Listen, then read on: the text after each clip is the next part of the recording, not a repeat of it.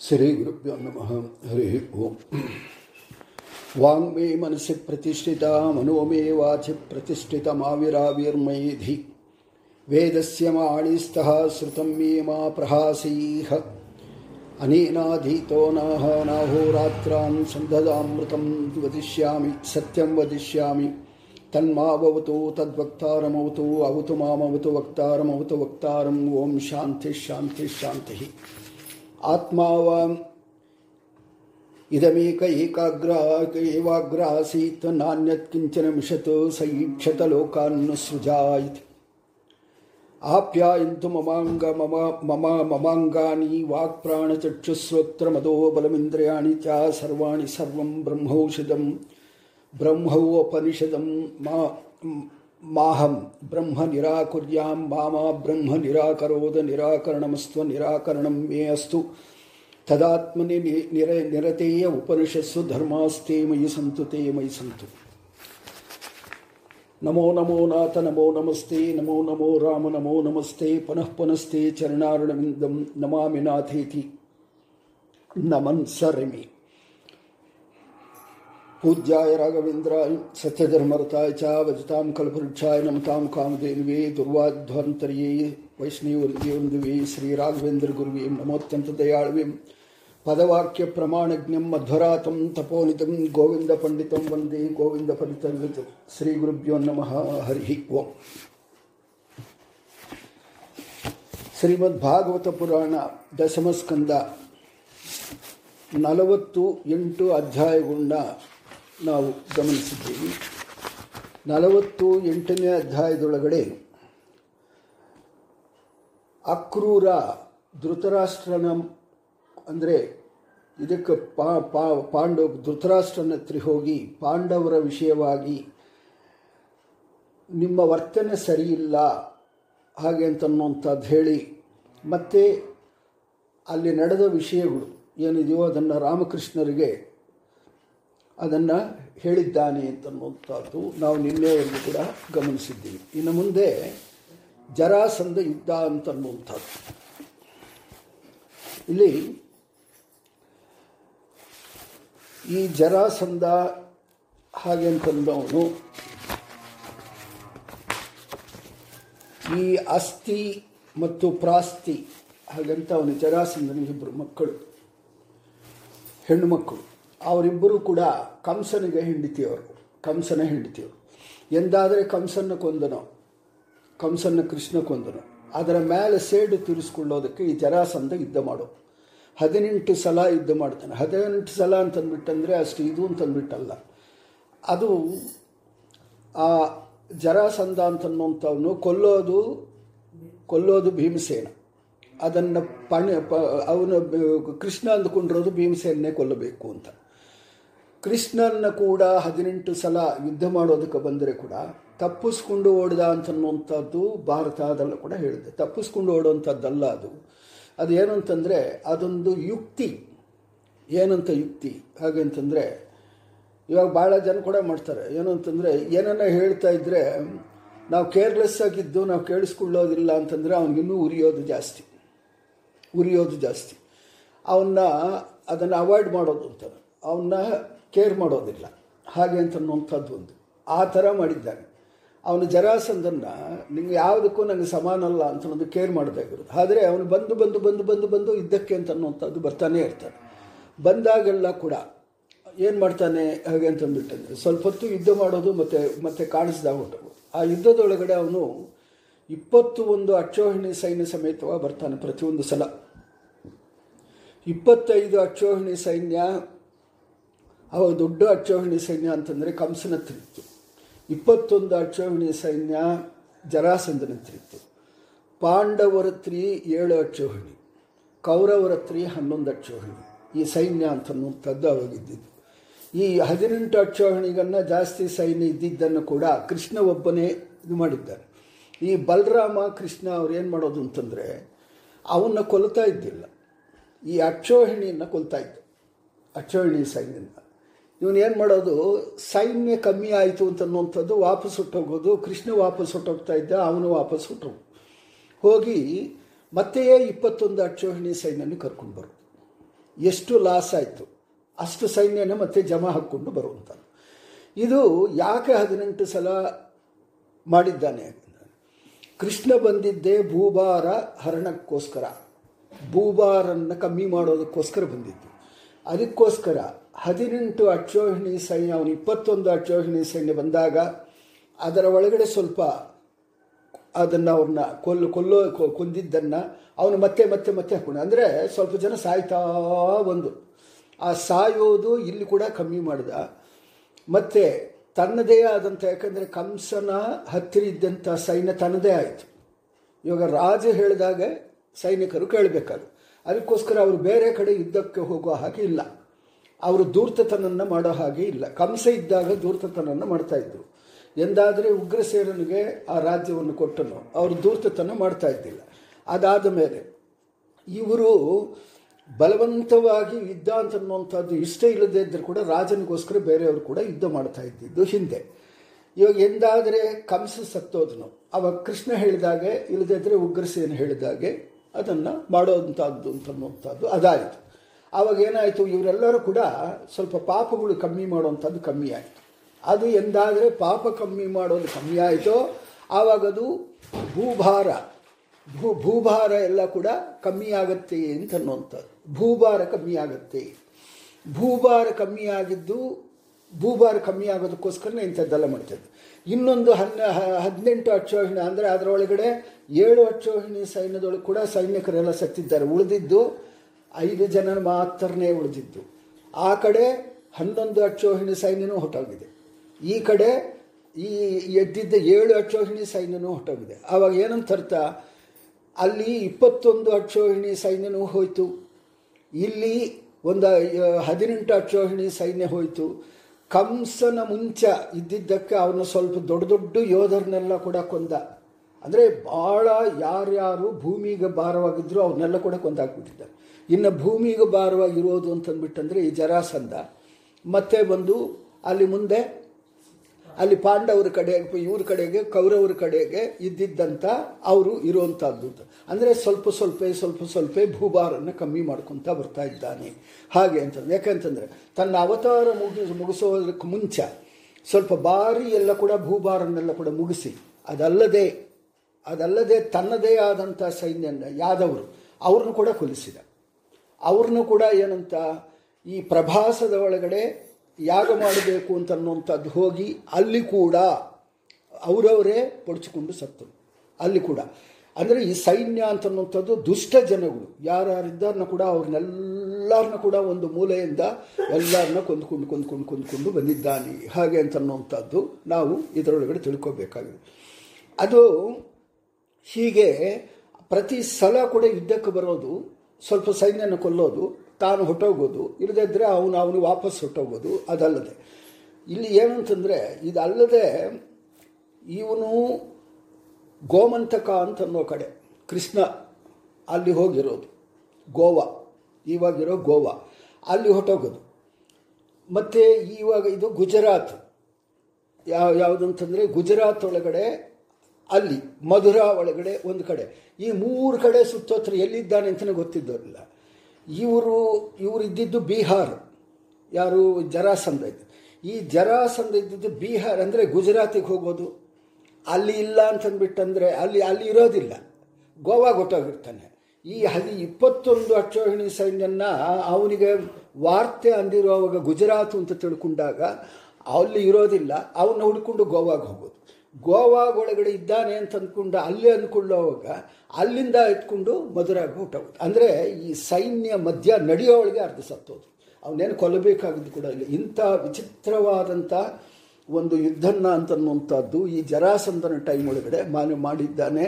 ಆ ಜರಾಸಂಧನ ಮತ್ತೆ ಅಲ್ಲಿ ಏನು ಅಂತಂದ್ಬಿಟ್ಟಂದರೆ, ಅಲ್ಲಿ ಆ ಜರಾಸಂಧ ಕೊಂದಿದ್ದು ವಿಧನೆ ಬೇರೆಯಾಗಿದೆ.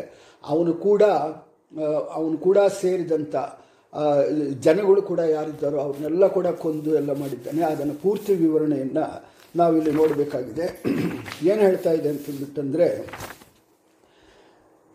ಅಸ್ತಿ ಮಸ್ತು ಪ್ರಾಸ್ತಿ ಎಂದು ಇಬ್ಬರು ಕಂಸನ ರಾಣಿಯರು, ರಾಜನೇ ಪತಿಯಾದ ಕಂಸ ಮೃತನಾದಾಗ ಅವ್ರ ತಂದೆ ಜರಾಸಂಧನಿಗೆ ಮಾಡದೆ ಮನೆಗೆ ಹೊರಟೋಗಿದ್ದ. ಅಸ್ತಿ ಪ್ರಾಸ್ತಿ ಹಾಗೆ ಅಂತನ್ನೋರು ಜರಾಸಂಧನ ಮಕ್ಕಳು. ಅವರು ಕಂಸನಿಗೆ ಕೊಟ್ಟಿದ್ದರು. ಕಂಸ ಮದುವೆ ಮಾಡ್ಕೊಂಡಿದ್ದ. ಎಂದಾದರೆ ಕಂಸ ಸತ್ತೋದನೋ ಇವರಿಗೆ ನೆಲೆ ಇಲ್ಲ. ಯಾಕಂತಂದರೆ ಕಂಸನಿಗೆ ಸಂಬಂಧಪಟ್ಟಂಥ ಇವರ ಮಕ್ಕಳು, ಇವರ ಅಣ್ಣ ತಮ್ಮಂದರು, ಅವ್ರ ಬಂಧುಗಳು. ನಾನು ಮೊದಲೇ ಹೇಳಿದೆ, ರಾಜ ಅಂತಂದರೆ ಅವ್ರ ಬಂಧುಗಳೇ ಇರ್ತಾರೆ. ಮಂತ್ರಿಗಳು, ಸೇನಾಧಿಪತಿಗಳು, ದೊಡ್ಡ ದೊಡ್ಡ ಹುದ್ದೆಗಳ್ನಾಗೆಲ್ಲ ಕೂಡ ಅವರೇ ಇರ್ತಾರೆ. ಆದ ಕಾರಣ ಎಲ್ಲರನ್ನ ಕೊಂದುಬಿಟ್ಟ.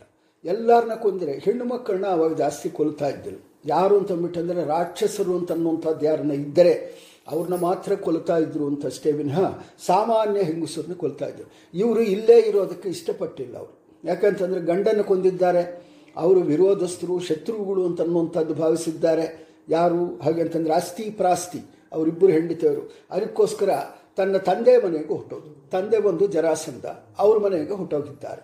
ಅವರು ಹೊಟ್ಟೋದ ಮೇಲೆ ಅವ್ರಿಗೆ ಹೋಗಿದ್ದಾರಲ್ಲಿ ಅಸ್ಥಿ ಎಂದರೆ ಇರುವವಳು, ಅಂದರೆ ಅದು ಅರ್ಥ ಹೇಳ್ತಾ ಇದ್ದಾರೆ. ಅದನ್ನು ವಿಶೇಷವಾಗಿ ಅದನ್ನೆಲ್ಲ ಕೂಡ ವಿವರಣೆ ಕೊಡ್ತಾ ಇದ್ದಾರೆ. ಏನು ಅಂತಂದರೆ ಅಸ್ಥಿ ಅಂದರೆ ಇರುವವಳು, ಯಾವಾಗಲೂ ಇರುವವಳು. ಮತ್ತು ಪ್ರಾಸ್ತಿ ಅಂತಂದರೆ ಚೆನ್ನಾಗಿ ಇರುವವಳು. ಇವಳು ಇರುವವಳು, ಅವಳು ಚೆನ್ನಾಗಿ ಇರುವವಳು. ಇದು ಎಲ್ಲ ಸ್ತ್ರೀಯರಲ್ಲಿಯೂ ಸಾಮಾನ್ಯವೇ. ಆದರೆ ದುಷ್ಟನಾದ ಜರಾಸಂಧ ನಾಮಕರಣ ಮಾಡಿದ್ದರಿಂದ ಬೇರೆ ಬೇರೆ ಅರ್ಥ ಬಂದಿತ್ತು. ಇದು ಇರೋವಂಥದ್ದು, ಇರೋದು ಭಾರಿ ಇರೋದು ಅಂತನ್ನುವಂಥದ್ದಿದ್ದರೆ ಕೆಟ್ಟ ಮಕ್ಕಳು ಹುಟ್ಟಿದಾಗ ಅದು ಬೇರೆ ಅರ್ಥಗಳು ಬಂದುಬಿಡುತ್ತೆ. ಅದನ್ನು ಏನು ಹೇಳ್ತಾ ಇದ್ದಾರೆ ಅಂತಂದರೆ, ಪತಿಯಾದ ಕಂಸನನ್ನು ತಂದೆ ಜರಾಸಂಧನ ಪರಿವಾರ ಸಮೇತವಾಗಿ ಕಳ್ಕೊಂಡು ಬಳಿಕವೂ ಯಾವಾಗಲೂ ಚೆನ್ನಾಗಿಯೇ ಇದ್ದ ಅಮಂಗಳಿಯರು ಇವರು. ಇದೀಗ ಪತಿಯ ಸರ್ವನಾಶನಾದ್ದರಿಂದ ಅವರ ಹೆಸರು ಸಾರ್ಥಕವಾಯಿತು. ಇನ್ನು ತಂದೆಯ ಸರ್ವನಾಶವು ಆದರೆ ಹೆಚ್ಚು ಸಾರ್ಥಕವಾಗುವುದೆಂದು ಅವರು ತಂದೆಯ ಮನೆಗೆ ನಡೆದರು ಎಂದು ರುಕ್ಮಿಣೀಶ ವಿಜಯದಲ್ಲಿ ತಿಳಿಸಿದ್ದಾರೆ. ಇಲ್ಲಿ ಇದ್ದು ಚಂದ ಬಾಳಿದವರು ಕಂಸನ್ನು ಕಳ್ಕೊಂಡ್ರು. ಇನ್ನು ಕಳ್ಕೋಬೇಕಾಗಿದ್ದು ಯಾರನ್ನ? ಅವ್ರ ಅಪ್ಪನ. ಯಾಕಂತಂದರೆ ಇವನ ಹತ್ರ ದುಷ್ಟನ ಹತ್ರ ಕಂಸನ ಹತ್ರ ಇದ್ದರು, ಮತ್ತು ಕಂಸ ಹೋದ.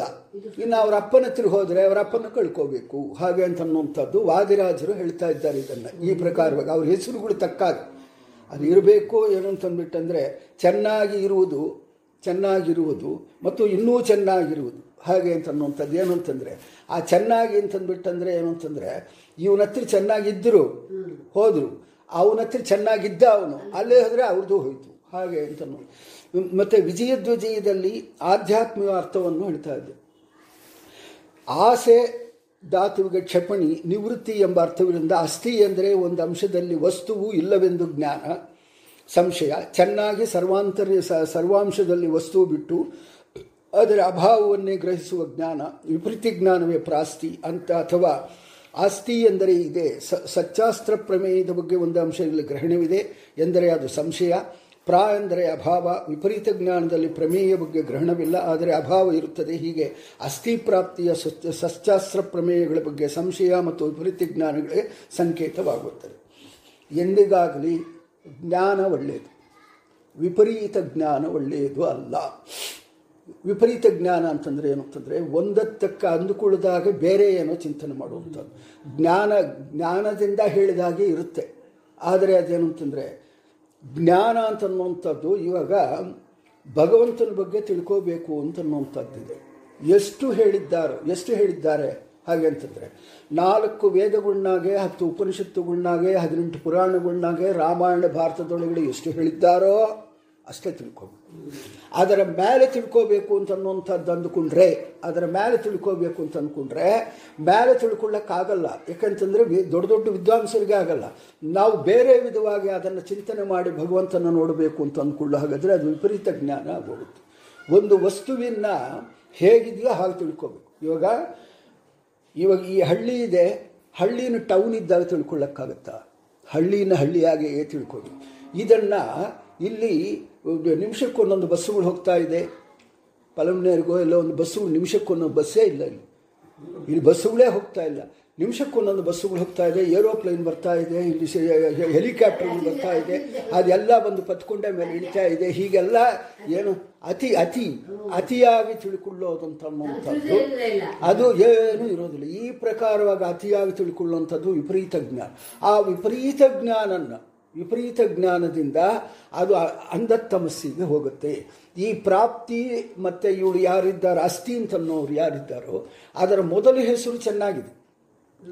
ಆದರೆ ಅದು ಏನು ಅಂತಂದ್ಬಿಟ್ಟಂದ್ರೆ ಇನ್ನೊಂದು ಅರ್ಥದೊಳಗಡೆ ನೋಡಿದ್ರೆ ಅದು ವಿಪರೀತ ಜ್ಞಾನವನ್ನು ಕೂಡ ಅವ್ರು ಕೊಡ್ತಾ ಇದ್ದಾರೆ ಅಂತ ಅನ್ನುವಂಥದ್ದು. ಏನು ಅಂತಂದರೆ ಹೆಂಡತಿ ಅಂತ ಅನ್ನೋಳು ಮುಖ್ಯವಾಗಿ ಗಂಡ ಮಾಡುವಂಥ ಕೆಟ್ಟ ಕೆಲಸಗಳು ಏನನ್ನ ಇದ್ದರೆ ಅದನ್ನು ಮಾಡಬೇಡ ಅಂತ ಹೇಳುವಂಥದ್ದು ಮೊದಲು ಹೇಳಬೇಕಾಗಿದ್ದು ಹೆಂಡತಿ. ಮೊದಲು ಅಲ್ಲ, ಹೆಂಡತಿಯೇ ಕೆಟ್ಟ ಕೆಲಸ ಮಾಡ್ತಾ ಇದ್ರೆ ಗಂಡ ಹೇಳಬೇಕು. ಇವಾಗ ಹೆಂಡತಿ ಮಾಡ್ತಾ ಇರೋ ಕೆಟ್ಟ ಕೆಲಸ ಯಾವುದನ್ನ ಇತ್ತು ಅಂತಂದ್ಬಿಟ್ಟು ಅಂದ್ಕೊಡ್ರಿ, ಅದು ಗಂಡಗೆ ತಿಳಿದ್ರೆ ಅವನು ಸರಿ ಮಾಡದೇ ಇದ್ರೆ ಆ ಪಾಪ ಪೂರ್ತಿನೂ ಕೂಡ ಗಂಡಗೆ ಬರ್ತದೆ. ಹೆಂಡತಿ ಒಳ್ಳೆ ಕೆಲಸ ಮಾಡಿ ಗಂಡ ಕೆಟ್ಟ ಕೆಲಸ ಮಾಡ್ತಾ ಇದ್ರೆ ಈ ಒಳ್ಳೆಯ ಕೆಲಸ ಅಂತನ್ನುವಂಥದ್ದು ಹೆಂಡತಿ ಮಾಡಿರೋದು ಗಂಡಗೆ ಹೋಗಲ್ಲ, ಹೆಂಡತಿಗೆ ಇರ್ತದೆ. ಹೆಂಡತಿ ಮಾಡೋ ಕೆಲಸಗಳು ಪೂರ್ತಿ ಹೆಂಡತಿಯಾಗೇ ಇರ್ತದೆ. ಕೆಟ್ಟ ಕೆಲಸ ಮಾತ್ರ ಗಂಡಗೆ ಹೋಗುತ್ತೆ, ಒಳ್ಳೆಯ ಕೆಲಸಗಳೆಲ್ಲ ತಂದೆ. ಇದು ಮಕ್ಕಳದು ಕೂಡ ಅಷ್ಟೆ. ಮಕ್ಕಳದು ಕೂಡ ಹೇಗೆ ಅಂತಂದ್ರೆ ಉಪನಯನ ಮಾಡಿಬಿಟ್ರೆ, ಮದುವೆ ಮಾಡಿಬಿಟ್ರೆ, ಹೆಣ್ಣು ಮಕ್ಕಳಿಗೆ ಮದುವೆ ಮಾಡಿಬಿಡೋದಾಗ್ಲಿ, ಗಂಡಸಿಗೆ ಉಪನಯನ ಮಾಡೋದಾಗ್ಲಿ, ಇದು ಮಾಡಿಬಿಟ್ರೆ ಮಕ್ಕಳದು ಒಂದು ಚೂರು ಕೂಡ ಬರೋದಿಲ್ಲ. ಮಕ್ಕಳು ಮಾಡುವಂಥದ್ದು ಒಂದು ಚೂರು ಕೂಡ ಆದರೆ ಉಪನಯನ ಮಾಡೋದಾಗಿ ಇದ್ದರೆ ಪೂರ್ತಿ ಪಾಪಗಳು ಬರುತ್ತೆ. ಹಾಗೆ ಮದುವೆ ಮಾಡೋದಾಗಿದ್ದರೆ ಉಪನಯನ. ಆದರೆ ನಾವೆಲ್ಲ ಉಪನಯನ ಮಾಡಿದ್ದೀವಪ್ಪ, ಹಾಗಲ್ಲ, 8 ವರ್ಷಕ್ಕೆ ಮಾಡಿರ್ಬೇಕು. 8 ವರ್ಷಕ್ಕೆ ನಾವು 20 ವರ್ಷಕ್ಕೆ ಮಾಡಿದ್ದೀವಿ, 30 ವರ್ಷಕ್ಕೆ ಮಾಡಿದ್ದೀವಿ ಅಂತಂದರೆ ಆ ಪಾಪಗಳೆಲ್ಲ ಕೂಡ ಅವ್ರಿಗೆ ಬರುತ್ತೆ. ಈ ಪಾಪಗಳೆಲ್ಲ ಕೂಡ ಅವ್ರಿಗೆ ಬರುತ್ತೆ. ಅದಕ್ಕೋಸ್ಕರ 8 ವರ್ಷಕ್ಕೆ ಮಾಡಿಬಿಟ್ರೆ ಅವನ ಪಾಪ ಪುಣ್ಯಗಳು ಅವನದೇ. ಹಾಗಾದರೆ ಅವನಿಗೆ ಕೊಡಬೇಕಾ? ಹಾಗೆ ಅಂತಂದ್ಬಿಟ್ಟಂದರೆ ಅವನು ಕೊಡಬೇಕಲ್ಲ, ಅವನು ಅದನ್ನು ಪಾಪ ರಹಿತ ಮಾಡ್ಕೊತಾನೆ. ಯಾಕೆಂದರೆ ಗಾಯತ್ರಿ ಜಪದಿಂದ ಒಬ್ಬ ಉಪನಯನ ಮಾಡಿಬಿಟ್ರೆ ಅವನಿಗೆ ಗೊತ್ತಿಲ್ವೋ ಅದು ಬೇರೆ ವಿಷಯ. ಗಾಯತ್ರಿ ಜಪ ಮಾಡ್ತಾ ಇದ್ದರೆ ಅವನು ಮಾಡಿದ ಪಾಪಗಳೆಲ್ಲ ಕೂಡ ಪರಿಹಾರ ಆಗ್ತಾ ಇರುತ್ತೆ. ಹಾಗೆ ಅಂತಂದ್ರೆ ಈ ಹೆಂಡತಿ ಇವಾಗ ಇಲ್ಲಿ ಆ ಕಂಸನ ಹೆಂಡಂದಿರು ಮಾಡಿದ್ದು ಅವ್ರದ್ದು ಏನಿದೆಯೋ ಕಂಸನಿಗೆ ಹೋಗ್ತಾ ಇತ್ತು. ಇವನು ಸತ್ತ ಮೇಲೆ ತಂದೆ ಆದವನು ಅವ್ರಿಗೆ ಬುದ್ಧಿ ಹೇಳಬೇಕಾಗಿತ್ತು. ನೀವು ಇಲ್ಲಿ ಬಂದು ಕಿರಿಕಿರಿ ಮಾಡಬಾರ್ದಾಗಿತ್ತು ಅಂತನ್ನುವಂಥದ್ದು ಒಂದು ಹೇಳಬೇಕು. ಇಲ್ಲದಿದ್ದರೆ ನೀವು ಅಲ್ಲೇ ಇರಿ ಅಂತನ್ನುವಂಥದ್ದು ಒಂದು ಹೇಳಬೇಕು. ನೀವು ಅವ್ರಿಗೆ ಹಾಕಿದ ಅನ್ನ ತಿಂದ್ಕೊಂಡು ಅಲ್ಲೇ ಬಿದ್ದಿರ್ರಿ ಅಂತ ಅನ್ನೋದು ಹೇಳಬೇಕಾಗಿತ್ತು. ಮನೆಗೆ ಸೇರಿಸ್ಕೋಬಾರ್ದು. ಎಂದು ಮನೆಗೆ ಸೇರಿಸ್ಕೊಂಡ್ರೋ ಆವಾಗ ಅವ್ರು ಮಾಡಿದ್ದೆಲ್ಲ ಕೂಡ ಇವ್ರಿಗೆ ಬರುತ್ತೆ. ಸೊ ಈ ಪ್ರಕಾರವಾಗಿ ಅದನ್ನು ಇಲ್ಲಿ ಚಿಂತನೆ ಮಾಡ್ತಾ ಇದ್ದಾರೆ ಭಾಗವತದಲ್ಲಿ. ಮತ್ತು ಅಧರ್ಮಾಭಿಮಾನಿ ಕಾಲನೇಮಿ ಕಂಸನಿಗೆ ಈ ಸಂಶಯ ವಿಪರೀತ ಜ್ಞಾನಾದಿಗಳು ರಾಣಿಯರು ಅಂತನ್ನೋದು. ಅವನ ಅಧರ್ಮಾಭಿಮಾನಿ, ಈ ಹೆಂಡತಿಯವರು ವಿಪರೀತ ಜ್ಞಾನಗಳು ಇರುವಂಥದ್ದು ಅವನ ಜೊತೆಯಲ್ಲಿ ಅಲ್ಲಿ ಸೇರಿದ್ದರು. ಹಾಗೆ ಅಂತನ್ನುವಂಥದ್ದು ಅವನು ಮೊದಲೇ ಇದು ದುಷ್ಟ, ಅವನ ಜೊತೆಯಲ್ಲಿ ಈ ದುಷ್ಟ ಹೆಂಗಸರು ಇನ್ನು ಬೇರೆ ಅವನಿಗೆ ಬೇರೆ ಹೇಳಿಸ್ಕೊಡ್ತಾ ಇದ್ರು. ಹಾಗೆ ಮತ್ತೆ ಧರ್ಮಸ್ವರೂಪನಾದ ಕೃಷ್ಣನಿಂದ ಅಧರ್ಮ ಸ್ವರೂಪವಾದ ಕಂಸ ಹತನಾದಾಗ ಹೌದು. ಮತ್ತೆ ಅವ್ರು ಜರಾಸಂಧನ ಮಕ್ಕಳು ಅಸ್ಥಿ ಪ್ರಾಪ್ತಿ ಅಂತ ಜರಾಸಂಧನ ಮಕ್ಕಳು ಇವನಿಗೆ ಕೊಟ್ಟಿದ್ದಾರೆ. ಮತ್ತೆ ಈ ಸಂಶಯ ವಿಪರೀತ ಜ್ಞಾನಗಳು ಅವುಗಳನ್ನು ಉಂಟು ಮಾಡಿದ ಶೈವಶಾಸ್ತ್ರ ಗುರುವಾದ ಜರಾಸಂಧನ ಬಳಿಗೆ ಬಂದವು. ಮತ್ತೆ ಜರೆ ಅಂದರೆ ಮುಪ್ಪು, ಜರ ಅಂದರೆ ಮುಪ್ಪು, ಯೌವನವನ್ನು ಕಳೆಯುತ್ತದೆ. ಯೌವನದಿಂದ ಲಭ್ಯವಾಗ ಬಲಜ್ಞಾನಾದಿಗಳನ್ನು ನಾಶ ಮಾಡುತ್ತದೆ. ಹೀಗೆ ಸಂಸಾರ ದುಃಖವು ಬಲಜ್ಞಾನಾದಿ ನಾಶವಾದ್ದರಿಂದ ಜರೆ ಎನಿಸುತ್ತದೆ. ಅದರಿಂದ ಕಾರಣವಾದ ಶೈವಾಗಮವು ಜರೆ ಎನಿಸುತ್ತದೆ. ಅದರಲ್ಲಿ ಸಂಧ ಎಂದರೆ ದೀಕ್ಷೆ ಉಳ್ಳವನು ಶೈವಾಗಮ ಗುರು ಜರಾಸಂಧ. ಶೈವ ಆಗಮ ಅಂದರೆ ರುದ್ರದೇವರೇ ದೊಡ್ಡವನು ಅಂತನ್ನುವಂಥ ಹೇಳುವಂಥದ್ದು. ರುದ್ರದೇವರನ್ನು ಬಿಟ್ಟು ಬೇರೆಯವ್ರನ್ನ ಪೂಜಾ ಮಾಡಬಾರ್ದು ಹಾಗೆ ಅಂತನ್ನುವಂಥದ್ದು ಅವನು. ಅದಕ್ಕೋಸ್ಕರನೇ ಅವನು ಎಷ್ಟು ಇದಕ್ಕೆ ಹೋಗಿದ್ದ ಅಂತಂದ್ಬಿಟ್ಟಂದರೆ ಆ ರುದ್ರದೇವರಿಗೆ ಚಂಡಿ ಯಾಗ ಮಾಡಬೇಕು ಅಂತಂದ್ಬಿಟ್ಟಂದು ಅಂದರೆ ಭಾರತ ದೇಶದ ಒಳಗಿರುವಂಥ ರಾಜರುಗಳನ್ನ ಯಾರ್ಯಾರು ಸಾಮಂತ ರಾಜರುಗಳು ಅವರೆಲ್ಲ ಇರ್ತಾರಲ್ಲ, ಇವಾಗ ಮುಂಚೆ ಇದೆಲ್ಲ ಸೇರಿ ಅಖಂಡ ಭಾರತವಾಗಿ ಇವಾಗ ಒಂದಿದೆ. ಮುಂಚೆ ಕಾಶ್ಮೀರ ಮತ್ತು ಬೇರೆ, ಮತ್ತು ಕನ್ಯಾಕುಮಾರಿ ಬೇರೆ, ಮತ್ತು ಇದು ದ್ರಾವಿಡ ಬೇರೆ, ಮತ್ತು ಆಂಧ್ರ ಬೇರೆ, ಕರ್ನಾಟಕ ಬೇರೆ, ಹಾಗೆ ಬೇರೆ ಬೇರೆ ಬೇರೆ ಬೇರೆ ಬೇರೆ ರಾಜ್ಯಗಳಿದ್ದಿದ್ದು ಹಿಂದೆ. ಆ ರಾಜರುಗಳನ್ನಾಗಿದ್ದಂತಹ ರಾಜರು ಯಾರಿದ್ದರೋ ಯುವರಾಜರು ಅವ್ರನ್ನೆಲ್ಲ ಕರ್ಕೊಂಡೋಗಿ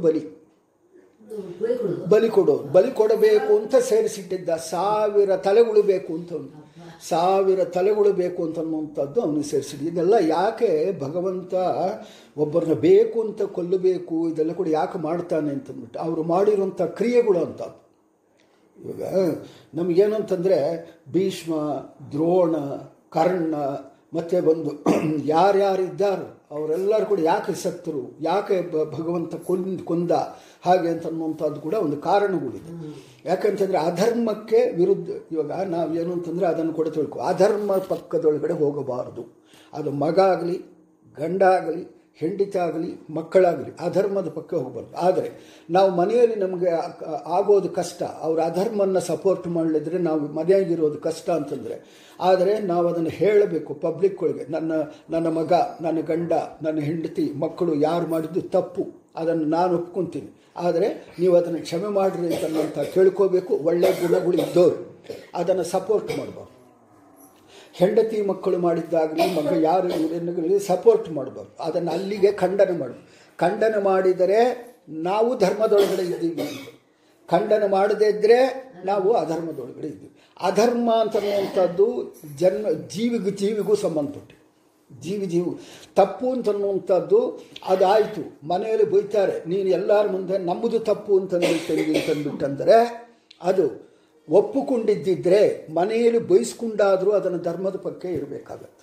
ಇದು ಧರ್ಮ ಅಂತಂದರೆ ವಿಪರೀತ ಮೇಲೆ ಕತ್ತಿ ಮೇಲೆ ನಡೆಯೋದು ಅಂತಂದರೆ ಇದನ್ನೇ. ಧರ್ಮ ಎಷ್ಟು ನಾವು ಕಾಪಾಡಿಕೊಂಡು ಬಂದರೆ ಅಷ್ಟು ನಾವು ಕಾಪಾಡಿಕೊಂಡು ಬರ್ತೀವಿ. ಹಾಗೆ ನಾವು ನಮ್ಮನ್ನು ರಕ್ಷಣೆ ಮಾಡ್ತಾನೆ ಭಗವಂತ ಅಂತನೂ. ಹೀಗೆ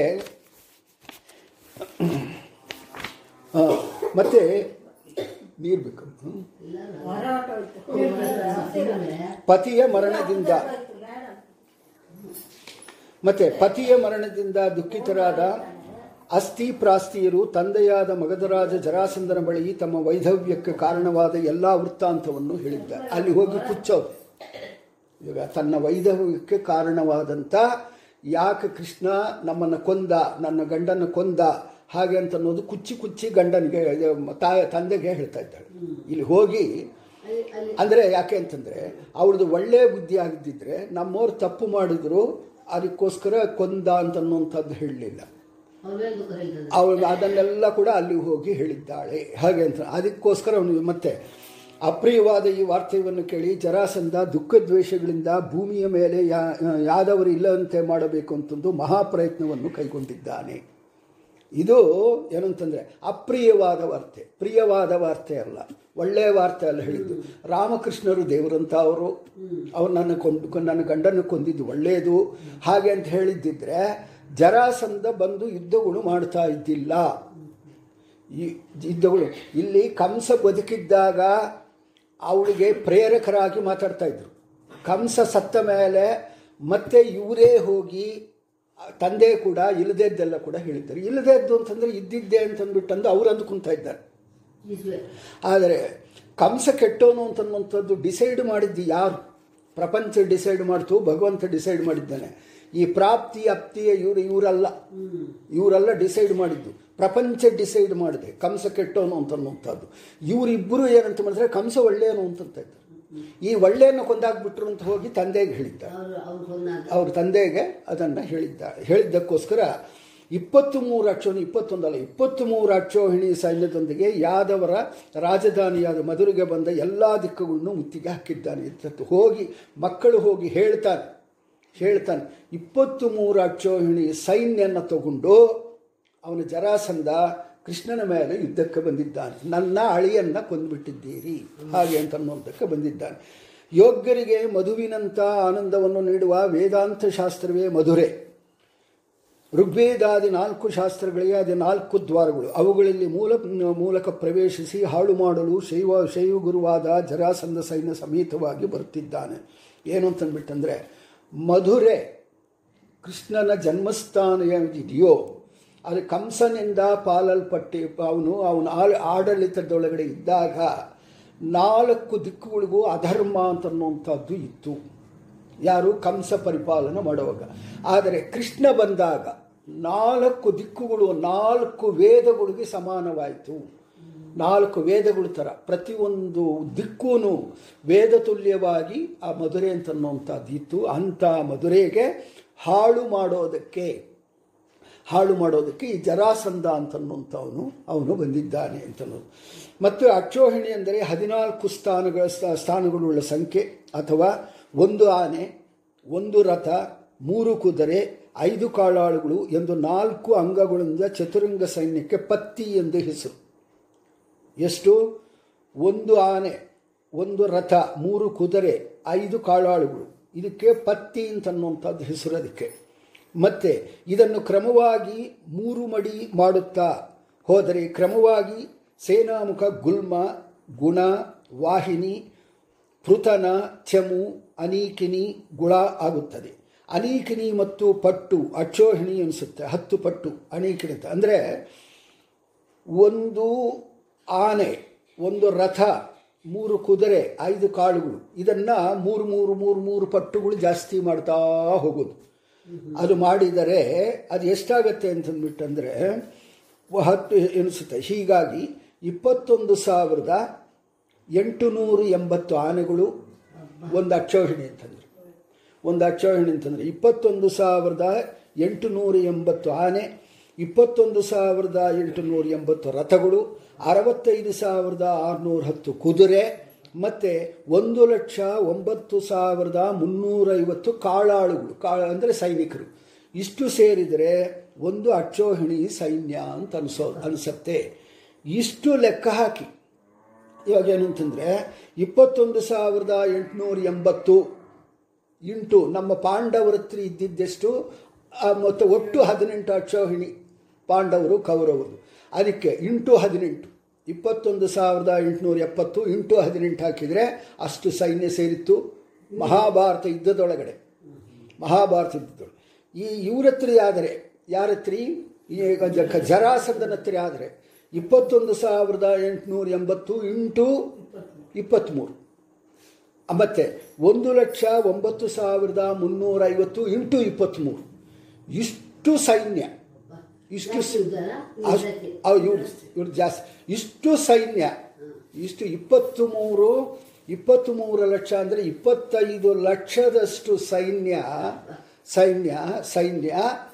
ಮತ್ತು ಹತ್ತಿರ 1 ಲಕ್ಷ ಚಿಲ್ಲರೆ, 1 ಲಕ್ಷ ಏನು ಇನ್ನೂ ಜಾಸ್ತಿನೇ, ಅಷ್ಟೊಂದು ಆನೆಗಳು, ಅಷ್ಟೊಂದು ಕುದುರೆಗಳು, ಅಷ್ಟೊಂದು ರಥಗಳು, ಇದೆಲ್ಲ ಕೂಡ ಸೇರಿ ಮತ್ತು ಇವನು ಯುದ್ಧಕ್ಕೆ ಅಂತನ್ನುವಂಥದ್ದು ಬಂದಿದೆ. ಹಾಗೆ ಅಂತ ಹೀಗೆ ಉಕ್ಕಿ ಬರುವ ಸಾಗರದಂತೆ ಇದಂತೆ ಈ ಸೈನ್ಯ ಸಾಗರದಂತೆ ಉಕ್ಕಿ ಬರ್ತಾ ಇದ್ದಂತೆ ಜರಾಸಂಧನ ಸೈನ್ಯ ಮಧುರಿಗೆ ಮುತ್ತಿಗೆ ಹಾಕಿದಾಗ ಪ್ರಜೆಗಳು ಭಯದಿಂದ ಕಳವಳಗೊಂಡು ಭೂಭಾರ ಹರಣಕ್ಕಾಗಿ ಮನುಷ್ಯರಂತೆ ಅವತರಿಸಿದ ಭಗವಾನ್ ಶ್ರೀಕೃಷ್ಣ ಇದನ್ನು ಕಂಡು ದೇಶಕಾಲಗಳಿಗೆ ಅನುಗುಣವಾಗಿ ತನ್ನ ಅವತಾರ ಕಾರ್ಯವನ್ನು ಹೀಗೆ ನಿರ್ವಹಿಸಬೇಕೆಂದು ಆಲೋಚನೆ ಮಾಡಿದ್ದಾನೆ. ಎಲ್ಲರೂ ಬಂದು ಒಟ್ಟಿಗೆ ಸೇರಿದರು. ಇವಾಗೇನು ಅಂತಂದ್ಬಿಟ್ಟಂದರೆ ಮನೆಗೂ ಹೋಗಿ ಬಾಂಬ್ ಹಾಕೋಬೋದಲು. ಒಂದು ಕಡೆ ಸೇರಿದರೆ ಒಂದು ಬಾಂಬ್ ಹಾಕಿದರೆ ಎಲ್ಲರೂ ಸಾಯ್ತಾರೆ. ಅದನ್ನು ಸೇರಿಸೋದಕ್ಕೆ ಕರೆಸಿದ್ದಾರೆ ಎಲ್ಲರನ್ನ. ಇಲ್ಲೆಲ್ಲ ಕೂಡ ಸೇರಿಸಿ ಇದು ಏನು ಅಂತಂದರೆ ಇವ್ರದ್ದು ವಿದ್ಯೆ ಹೇಗಿದೆ ಅಂತಂದ್ಬಿಟ್ಟಂದರೆ ಇವ್ರದ್ದು ಮಧುರೆಗೆ ಬಂದಿದ್ದಾರೆ. ಬಂದು ಇನ್ನು ಬೆಳಿಗ್ಗೆ ಹೇಳ್ತಾನೆ ಯುದ್ಧ ಮಾಡಬೇಕು. ಯುದ್ಧ ಮಾಡುವ ಸೇರಿದ್ದಾರೆ. ಅವತ್ತು ರಾತ್ರಿ ಬಂದು ಏನೋ ಕಷ್ಟಪಟ್ಟುಕೊಂಡು ಬೆವರುಗಳು ಸುರಿಸ್ಕೊಂಡು ಬಂದಲ್ಲಿ ಸೇರಿದ್ದಾರೆ. ಯಾರು? ಜರಾಸಂಧಿರೋದು ಬಿಹಾರ್ ಒಳಗಡೆ ಮಧುರೆ ಒಳಗಡೆ ಯುದ್ಧಕ್ಕೆ ಬಂದಿದ್ದಾನೆ. ಯುದ್ಧ ತನ್ನ ಮಗಳು ಹೇಳಿದ್ದಕ್ಕೋಸ್ಕರ ಯುದ್ಧಕ್ಕೆ ಬಂದಿದ್ದಾನೆ. ಯುದ್ಧಕ್ಕೆ ಬರ್ತಾನೆ. ಆ ಮಧುರೆ ಮುಂದೆ ಊರು ಮುಂದೆ ಗುಡಾರಗಳು ಹಾಕ್ಕೊಂಡು ಅಲ್ಲಿದ್ದಾರೆ. ಬೆಳಿಗ್ಗೆ ಹೇಳ್ತಾನೆ ಯುದ್ಧ ಮಾಡಬೇಕು. ಇವರು ಗುಡಾರಗಳು ಹಾಕ್ಕೊಂಡು ರಾತ್ರಿ ಮಲ್ಕೊಂಡು ಚಂದ ನಿದ್ದೆ ಹೋಗ್ತಾ ಇದ್ದಾರೆ. ಅರ್ಧರಾತ್ರಿಲಿ ಬಂದು ಎಲ್ಲರನ್ನ ಕೊಚ್ಚಿ ಬಿಸಾಕ್ಬಿಟ್ಟಿದ್ದಾನೆ ಕೃಷ್ಣ. ಅರ್ಧ ಜನನ ಕೊಚ್ಚಾಕ್ಬಿಟ್ಟಿದ್ದಾನೆ. ಇವ್ರು ಬೆಳಿಗ್ಗೆ ಹೇಳ್ತಾನೆ, ನೋಡ್ತೀನಿ ಒಬ್ಬರು ಇಲ್ಲ, ಸೈನ್ಯವೇ ಇಲ್ಲ, ಎಲ್ಲರನ್ನ ಕೊಂದಾಕ್ಬಿಟ್ಟಿದ್ದಾನೆ ಕೃಷ್ಣ. ಅದು ಹೇಗೆ ಯುದ್ಧ ಮಾಡೋದು? ಮತ್ತೆ ಓಡಿ ಹೊಟ್ಟೋದು. ಈ ಪ್ರಕಾರ ಮಾಡ್ತಾ ಇದ್ದವನು. ಅದಕ್ಕೋಸ್ಕರ ಇಲ್ಲಿ ಹೇಳ್ತಾ ಇದ್ದಾರೆ, ಜರಾಸಂಧ ತಂದಿರುವ ಭೂಭಾರಭೂತವಾದ ಈ ಸೈನ್ಯವನ್ನು ಎಲ್ಲ ರಾಜರು ನೋಡುತ್ತಿದ್ದಂತೆಯೇ ಸಂಹರಿಸುತ್ತೇನೆ. ಅನೇಕ ಅಕ್ಷೋಹಿಣಿ ಸಂಖ್ಯೆಯಲ್ಲಿರುವ ಪತಾತಿ ಅಶ್ವಗಳು ಸೈನ್ಯವನ್ನು ಸಂಹರಿಸಬೇಕು. ಜರಾಸಂಧನು ಕೊಲ್ಲುವುದು ಬೇಡ. ಅವನು ಬದುಕಿದ್ರೆ ಇನ್ನಷ್ಟು ಸೈನ್ಯ ಮತ್ತದೊಂದಿಗೆ ತಿರುಗಿ ಬಂದು ಆಕ್ರಮಣ ಮಾಡುತ್ತಾನೆ. ಆಗ ಸೈನ್ಯವನ್ನು ನಾಶ ಮಾಡಬಹುದು. ಇದು ಉದ್ದೇಶ. ಜರಾಸಂಧನ ಕೊಂದರೆ ಒಂದು ಸಲ ಕೊಂದಾಕ್ಬಿಟ್ರೆ ಆಗೋಯ್ತು. ಇವಾಗ ಕೋಳಿ ಮೊಟ್ಟೆ ಇಡ್ತಾ ಇರ್ತದೆ. ಮೊಟ್ಟೆ ಮಾತ್ರ ತಗೊಂತಾ ಇರಬೇಕು. ಕೋಳಿನ ಕೊಂದುಬಿಟ್ರೆ ಮೊಟ್ಟೆ ಇಡುತ್ತಾ? ಆ ಪ್ರಕಾರವಾಗಿ ಏನಂತಂದರೆ ಸೈನ್ಯ ತರ್ತಾ ಇರೋದು ಜರಾಸಂಧ ತರ್ತಾ ಇರ್ತಾನೆ. ಸೈನ್ಯನ ಮಾತ್ರ ಕೊಲ್ತಾ ಇದ್ದರೆ, ಜರಾಸಂಧನ ಕೊಲ್ಲದಾಗಿದ್ದರೆ ಸೈನ್ಯನ ಮಾತ್ರ ಕೊಲ್ತಾ ಇದ್ದರೆ ಊರಿನಾಗಿರುವಂಥ ಕೆಟ್ಟ ಜನಗಳೆಲ್ಲ ಹೊಟ್ಟೋಗ್ತಾರೆ. ಊರಿನಾಗಿರೋ ಕೆಟ್ಟ ಜನ, ಪ್ರಪಂಚದ ಒಳಗಿರುವಂಥ ಕೆಟ್ಟ ಜನಗಳು ಎಲ್ಲರೂ ಯಾರು ಒಂದು ವಿಷಯ ಕೆಟ್ಟ ಜನ ಅವರು ಅಂತಂದ್ಬಿಟ್ಟಂದರೆ ಯಾರು ಅನ್ಯಾಯದ ಕಡೆಗೆ ನಿಲ್ತಾರೋ ಅವರೆಲ್ಲ ಕೆಟ್ಟವ್ರು. ಅದು ಅವನು ಎಷ್ಟು ಒಳ್ಳೆಯನಾಗಲಿ 100 ಗಾಯತ್ರಿ ಜಪ ಮಾಡ್ತಾನೆ ದಿನಕ್ಕೆ, ಹಾಗೆ ಅಂತಂದರೆ ಕೂಡ ಅವನು ಅನ್ಯಾಯದ ಕಡೆಗೆ ನಿಂತ ಅಂತಂದರೆ ಅವನು ಕೆಟ್ಟವನು. ನ್ಯಾಯದ ಕಡೆಗೆ ನಿಂತ್ಕೋಬೇಕು. ಗಾಯತ್ರಿ ಜಪ ಅರ್ಥ ಏನು ಹಾಗೆ ಅಂತಂದ್ಬಿಟ್ಟಂದರೆ ಅದು ಎಷ್ಟು ಪವರ್ಫುಲ್ಲು ಜಪ ಅಂತನ್ನುವಂಥದ್ದು. ಜಪ ಮಾಡೋದು ಗಾಯತ್ರಿ ಜಪ ಮಾಡೋದು ಕಳ್ಳತನಗಳು, ಮತ್ತು ಸುಲಿಗೆ, ಮತ್ತು ದುಡ್ಡುಗಳು ಹರಣ ಮಾಡೋದು, ಮತ್ತು ಬೇರೆ ಬೇರೆ ಏನು ಕೆಲಸ ಮಾಡಿದ್ರೆ ತಪ್ಪು ಕೆಲಸಗಳು ಏನು ಮಾಡಿದರೆ, ಸುಳ್ಳು ಹೇಳೋದು, ಮತ್ತು ಏನು ಹೇಳಿದ್ರೇನು ಗಾಯತ್ರಿ ಮಂತ್ರ ಫಲಿಸೋದು ಇಲ್ಲ. ಅದಕ್ಕೆ ಯಾಕೆಂತಂದರೆ ಬ್ರಾಹ್ಮಣರಿಗೆ ಇವಾಗ ಯಾಕೆ ಎಲ್ಲ ಕೂಡ ಕಷ್ಟ ನಷ್ಟ, ಯಾಕೆ ಮಾತುಗಳೆಲ್ಲ ಸರಿ ಇಲ್ಲ, ಸುಳ್ಳುಗಳು ಹೇಳೋದೆಲ್ಲ ಬರ್ತಾ ಇದೆ ಅಂತಂದರೆ ಗಾಯತ್ರಿ ಜಪದ ಮೇಲೆ ಪಟ್ಟು ಇಲ್ಲ. ಅದು ಮಾಡಿದರೆ ಕರೆಕ್ಟಾಗೆ ಅದು ನಿಲ್ಲುತ್ತೆ. ಏನನ್ನ ಒಳ್ಳೆ ಸತ್ಯ ಹೇಳ್ತಾನೆ ಅವನು ಕದಿಲಿಸಿದರೆ ಅವನು ಸುಳ್ಳು ಹೇಳಲ್ಲ ಅಂತಂದ್ಬಿಟ್ಟಂದರೆ ಅವನು ಗಾಯತ್ರಿ ಫಲ ಫಲಿಸಿದೆ. ಸುಳ್ಳು ಹೇಳ್ಕೊಂತ ಇದ್ದರೆ ಗಾಯತ್ರಿ ಫಲ ಫಲಿಸೋದಿಲ್ಲ ಹಾಗೆ ಅಂತನು. ಹೀಗೇನಂತ ಆ ಸೈನ್ಯನೆಲ್ಲ ಕೂಡ ಒಟ್ಟುಗಡೆ ಸೇರಿಸಿದರೆ ನಾಶ ಮಾಡ್ಬೋದು ಹಾಗೆ ಅಂತನ್ನುವಂಥದ್ದು. ಹೀಗೆ ಇದಕ್ಕಾಗಿ ನಾನು ಅವತರಿಸಿದ್ದೇನೆ, ಭಗವಂತ ಅವತಾರ ಮಾಡಿದ್ದೆ ಅದಕ್ಕೋಸ್ಕರ. ಕೆಟ್ಟವ್ರನ್ನೆಲ್ಲ ಕೂಡ ಒಂದು ಕಡೆ ಸೇರಿಸಿ, ಅದಕ್ಕೆ ಧರ್ಮನ ರಕ್ಷಣೆ ಮಾಡಬೇಕು ಅಂತನ್ನುವಂಥದ್ದೇ ಮೊದಲು ಉದ್ದೇಶ ಭಗವಂತ. ಅದನ್ನು ಉದ್ಧಾರ ಮಾಡಿ. ಯಾಕೆಂದರೆ ಅಧರ್ಮ ಪೂರ್ತಿಯಾಗಿ ಇವಾಗಿಲ್ವ ಅಂತಂದರೆ ಇದೆ. ಇವಾಗ ಏನು ಅಂತಂದ್ಬಿಟ್ಟಂದರೆ ಇವಾಗ ಹಾಲು ಬರೀ ಬಿಸಿ ಆದರೆ ಸಾಲದು, ಉಕ್ಕಬೇಕು ಚೆಂದಾಗಿ. ಉಕ್ಕಿದಾಗ ಚೆಂದ ಕಾದಿದೆ ಹಾಗೆ ಅಂತಂದ್ಬಿಟ್ಟಂದು ಚೆಂದ ಕುದಿಸಿಬಿಟ್ರೆ ಉಪಯೋಗ ಇಲ್ಲ. ಚೆಂದ ಕುದಿಸಿ ಆ ಹಾಲಿನ ಕಾಫಿ ಮಾಡ್ಕೊಂಡು ಕುಡಿಯೋಣ, ಚೆಂದ ಕುದಿಲಿ ಅಂತಂದರೆ ಅದೇನಾಗುತ್ತೆ, ಪಾಲ್ಕೋವಾಗುತ್ತೆ ಅಷ್ಟೇ. ಕಾಫಿ ಚೆನ್ನಾಗಿ ಇರೋದಿಲ್ಲ. ಚೆನ್ನಾಗಿ ಕುದಿಸಿದ್ರೇನೋ ಚೆನ್ನಾಗಿರಲ್ಲ, ಉಕ್ಕದಾಗ ಹಾಗೆ ಇಟ್ಟಿದ್ರೇನೋ ಚೆನ್ನಾಗಿರಲ್ಲ. ಅದು ಏನಂತ ಒಂದು ಸಲ ಉಕ್ಕಬೇಕು. ಮತ್ತೆ ಹೇಳಿ, ನೀವು ಮೊಸರು ಮಾಡೋ ಹಾಗಿದ್ದರೆ ಚೆಂದ ಕಾಸಿ ಅದನ್ನು ಹೆಪ್ಪಾಕಬೇಕು. ಕಾಫಿಗಳು ಅಂಥದ್ದೆಲ್ಲ ಮಾಡುವಾಗ ಅಷ್ಟು ಕಾಸಿದರೆ ಅದು ಪಾಲ್ಕೋವಾದಿಂದ ಕುಡ್ದ ಕಾಫಿ ಇದ್ದಾಗಿರುತ್ತೆ. ಅದೇ ಪ್ರಕಾರವಾಗಿ ಪೂರ್ತಿ ಅಂದರೆ ಇವಾಗ ಏನಂತ ಅರ್ಥ, ನಮಗೆ 5000 ವರ್ಷಕ್ಕೇ ಕಲಿಯುಗ ಬಂದು ಏನೇನೋ ಆಗೋಗ್ತಾ ಇದೆ ಅಂತನ್ನುವಂಥದ್ದು ನಾವು ಅಂದ್ಕೊತಾ ಇದ್ದೀವಿ. ಆದರೆ ಇನ್ನೂ 4,27,000 ವರ್ಷಗಳಿದೆ. ಇದರ ಒಳಗಡೆ ಕಲಿ ಹೇಗಿರ್ತಾನೆ ಅಂತಲೂ, ಎಷ್ಟು ಪ್ರಬಲವಾಗಿರ್ತಾನೆ ಅಂತನ್ನುವಂಥದ್ದು ನಾವು ತಿಳ್ಕೊಳ್ಳೋಕ್ಕಾಗ್ತಾ ಇಲ್ಲ ಅದನ್ನು. ಅಂದರೆ ಎಷ್ಟು ಪ್ರಬಲವಾಗಿದ್ದರೆ ಭಗವಂತ ಬರ್ತಾನೆ ಅಂತಂದರೆ ಅಷ್ಟು ಪ್ರಬಲ ಆಗಬೇಕು, ಆವಾಗ ಭಗವಂತ ಬರ್ತಾನೆ ಹಾಗೆ ಅಂತಲೂ. ಯಾಕೆ ಅಂತಲೂ ಪ್ರಪಂಚದ ಒಳಗಡೆ ಧರ್ಮ ಅಂತನ್ನುವಂಥದ್ದಾಗಲಿ, ಭಗವಂತನ ಹೆಸರು ಅಂತನ್ನುವಂಥ ಈವಾಗಲೇ ಅರ್ಧ ಬಿಟ್ಟೋಗಿದೆ. ಇವಾಗಲೇ ಭಗವಂತನ ಹೆಸರು ಅಂತನ್ನೋದು ಇವಾಗ ಏನು ಅಂತಂದರೆ ಭಗವಂತನ ಹೆಸರು ಬಿಟ್ಟಿಲ್ಲ ಅಂತ ಅನ್ಬೋದು. ಎಲ್ಲರೂ ದೇವಸ್ಥಾನಗಳಿಗೆ ಹೋಗ್ತಾ ಇದ್ದಾರೆ. ಹಾಗೆ ದೇವಸ್ಥಾನಗಳಿಗೆ ಹೋಗ್ತಾ ಇರೋದು ಎಲ್ಲ ಕೂಡ ನಮ್ಮನ್ನು ಒಳ್ಳೆಯದು ಮಾಡೋಷ್ಟೇ. ಪ್ರಪಂಚನಲ್ಲ, ಗಾಯತ್ರಿ ಜಪ ಮಾಡೋರು ಕೂಡ ಅದರ ಒಳಗಡೆ ಇರುವಂಥದ್ದೇ ಏನಂತಂದರೆ ಪ್ರಚೋದನೆ ಮಾಡು, ಎಲ್ಲರಿಗೂ ಒಳ್ಳೆಯದಾಗಲಿ ಅಂತನ್ನುವಂಥದ್ದು ನನ್ನಲ್ಲಿ ಪ್ರಚೋದನೆ ಮಾಡು ಅಂತ ಇರುವಂಥದ್ದು ಅದರೊಳಗಡೆ ಮಂತ್ರ. ಗಾಯತ್ರಿ ಮಂತ್ರ ನಾವು ಯಾವುದಕ್ಕೂ ಉಪಯೋಗ ಮಾಡ್ಕೊತಾ ಇದ್ದೀವೋ ನನಗೋಸ್ಕರ ಒಳ್ಳೆಯದು ಮಾಡು. ದೇವ್ರ ಪೂಜೆ, ಗಾಯತ್ರಿ ಮಂತ್ರ, ಸಂಧ್ಯಾವಂದನೆ ಮಾಡುವಂಥ ವ್ರತಗಳು ಇವೆಲ್ಲ ಕೂಡ ನಮ್ಮನೆಯನ್ನು ನನ್ನನ್ನು ಉದ್ಧಾರ ಮಾಡು. ಹಾಗೆ ಪಕ್ಕದ ಮನೆಯಲ್ಲಿ ಕೂಡ ನಾವು ತಿರುಗಿ ನೋಡೋದಿಲ್ಲ. ಆದರೆ ಪಕ್ಕದ ಮನೆಯ ಬ್ರಾಹ್ಮಣರು ಬೇಕು, ಪಕ್ಕದ ಮನೆಯದು ಮುತ್ತೈದೆಯರು ಬೇಕು, ಪಕ್ಕದ ಮನೆಯವರು ಎಲ್ಲರೂ ಬೇಕಾಗುತ್ತೆ. ಆದರೆ ಅವ್ರನ್ನೇನು ಅಷ್ಟು ಉದ್ಧಾರ ಏನು ಬೇಕು, ಎಲ್ಲರೂ ಬಂದು ನಮ್ಮನ್ನು ಆಶೀರ್ವಾದ ಮಾಡಿ, ನಮ್ಮನ್ನು ಚೆನ್ನಾಗಿರು ಅಂತ, ಅಪ್ಪ ನೀವು ಉದ್ಧಾರ ಆಗ್ರಿ, ನಾವು ಉದ್ಧಾರ, ಆ ಮಾತುಗಳು ಬರ್ತಾ ಇಲ್ಲಲ್ವ. ಇದು ಕಲಿಯುಗದೊಳಗಡೆ ಇನ್ನು ಮುಂದೆ ಬರ್ತಾ ಇನ್ನು ಜಾಸ್ತಿ ಆಗುತ್ತೆ. ಎಂದು ಅದು ಜಾಸ್ತಿ ಆಗುತ್ತೋ ಆವಾಗ ಭಗವಂತ ಬರ್ತಾನೆ ಅಂತ ಹೇಳಿ. ಇವಾಗ ದ್ವಾಪರ ಯುಗದೊಳಗಡೆ ಕೃಷ್ಣ ಕೊನೆಯಲ್ಲಿ ಯಾಕೆ ಬರಬೇಕಾಗಿ ಬಂತು ಅಂತಂದ್ಬಿಟ್ಟಂದರೆ ಅಲ್ಲಿ 2 ಪಾದ ಇತ್ತು. ಧರ್ಮ ಅಂತನ್ನುವಂಥದ್ದು 2 ಪಾದ ಧರ್ಮ, 2 ಪಾದ ಅಧರ್ಮ ಸಮವಾಗಿತ್ತು. ದ್ವಾಪರ, ಅಂದರೆ 2, ಅದೇನು ಅಂತಂದರೆ 2 ಇತ್ತು, 2 ಆಗಿತ್ತು. ಈಗ ಅದು ಏನಾಗಿದೆ ಅಂತಂದ್ಬಿಟ್ಟಂದರೆ ಪೂರ್ತಿ ಕೆಟ್ಟೋಯ್ತದು. ಆ 2 ಪರ ಅಂತನ್ನುವಂಥದ್ದು ಅದು ಪೂರ್ತಿ, ಇನ್ನೊಂದು 2 ಪರ ಕೂಡ ಪೂರ್ತಿ ಕೆಟ್ಟೋಯ್ತು. ಅದಕ್ಕೋಸ್ಕರ ಭಗವಂತ ಅಂತನ್ನುವಂಥವನು ಬಂದಿದ್ದಾನೆ. ಕಲಿಯುಗದಲ್ಲೂ ಕೂಡ 1 ಪಾದನೇ ಇರುವಂಥದ್ದು. ಇವಾಗ 3 ಪಾದ ಅಧರ್ಮ, ಇವಾಗ ಒಂದು ಪಾದದೊಳಗಡೆ ಧರ್ಮ ಅಂತ ಅನ್ನುವಂಥದ್ದು ನಡೀತೆ. ಇದು ಏನಾಗಬೇಕು ಅಂತಂದರೆ 3 ಪಾದ ಅಧರ್ಮಕ್ಕೆ ಹೊಟ್ಟೋಗ್ಬೇಕು. ಇವಾಗ ಒಂದು ಪಾದ ಧರ್ಮ ಮೊದಲು ನಡೀತಾ ಇದೆ, ಮತ್ತೆ ಇನ್ನು ಹೋಗ್ತಾ ಹೋಗ್ತಾ ಹೋಗ್ತಾ ಹೋಗ್ತಾ ಈ 3 ಪಾದಗಳು ಅಧರ್ಮ ಆಗಿ ಒಂದು ಪಾದ ಮಾತ್ರ ಕೊನೆಯಲ್ಲಿರುತ್ತೆ. ಇವಾಗ ಒಂದು ಪಾದ ಧರ್ಮದೊಳಗಿದ್ದು 3 ಪಾದಗಳು ಅಧರ್ಮದೊಳಗೆ, ಕೊನೆಯಲ್ಲಿ ಹೋಗ್ತಾ ಹೋಗ್ತಾ ಅಧರ್ಮ ಜಾಸ್ತಿ ಆಗೋಗಿ ಧರ್ಮ ಅಂತ ಅನ್ನುವಂಥದ್ದು ಕಮ್ಮಿ ಆಗೋಗುತ್ತೆ. ಆವಾಗ ಭಗವಂತ ಬರ್ತಾನೆ ಹಾಗೆ ಅಂತನ್ನುವಂಥದ್ದು. ಹೀಗೆ ಅದನ್ನು ಹೇಳ್ತಾ ಇದ್ದಾನೆ. ಇದಕ್ಕಾಗಿಯೇ ನಾನು ಅವತಾರ ಮಾಡಿದ್ದೇನೆ. ಕಾಯ್ತಾ ಇದ್ದಾನೆ ಭಗವಂತ. ಏನಂತ ಎಲ್ಲರನ್ನ ಕೂಡ ಒಟ್ಟಿಗೆ ಸೇರಿಸಿ ಒಂದು ಬಾಂಬ್ ಹಾಕ್ಬಿಡೋಣ ಹಾಗೆ ಅಂತನ್ನುವಂಥದ್ದು ಕಾಯ್ತಾ ಇದ್ದಾನೆ. ಈ ಅವತಾರ ಭೂಭಾರ ಹರಣಕ್ಕಾಗಿ, ಸಜ್ಜನರ ರಕ್ಷಣೆಗಾಗಿ ಮತ್ತು ದುರ್ಜನರ ಸಂಹಾರಕ್ಕಾಗಿ ಮಾಡುವುದು ಆಗಿದೆ ಅಂತ. ಆದರೆ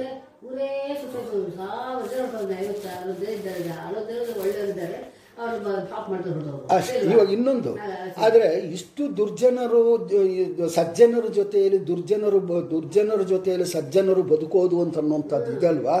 ಆದರೆ ಅದು ಅಷ್ಟು ಯಾಕಂತಂದರೆ ಭಯವಾಗಿ ಬದುಕ್ತಾ ಇರ್ತಾರೆ ಅಷ್ಟೇ. ಯಾರು ಏನು ಮಾಡೋದಿಲ್ಲ, ಯಾರು ಬಂದು ನಮ್ಮನ್ನು ಪಡಿಸೋದು. ಆದರೆ ಕೂಡ ಪ್ರಪಂಚದ ರೋಡ್ಗಳಾಗಿ ಅಲ್ಲಿ ಇಲ್ಲಿ ಜಾಸ್ತಿ ಮಾತಾಡಬಾರ್ದು. ಸಜ್ಜನರು ಅಂದ್ಕೊಂತಾರೆ ಎಲ್ಲಿ 10 ಜನ ಇದ್ದ ಕಡೆ ಹೋಗಬಾರ್ದು, ಜಗಳಿದ್ದ ಕಡೆ ಹೋಗಬಾರ್ದು. ಅವ್ರು ಯಾರು ಅಂದ್ಕೊಂತಾರೆ? ಒಳ್ಳೆಯವರು ಅಂದ್ಕೊಂತಾರೆ.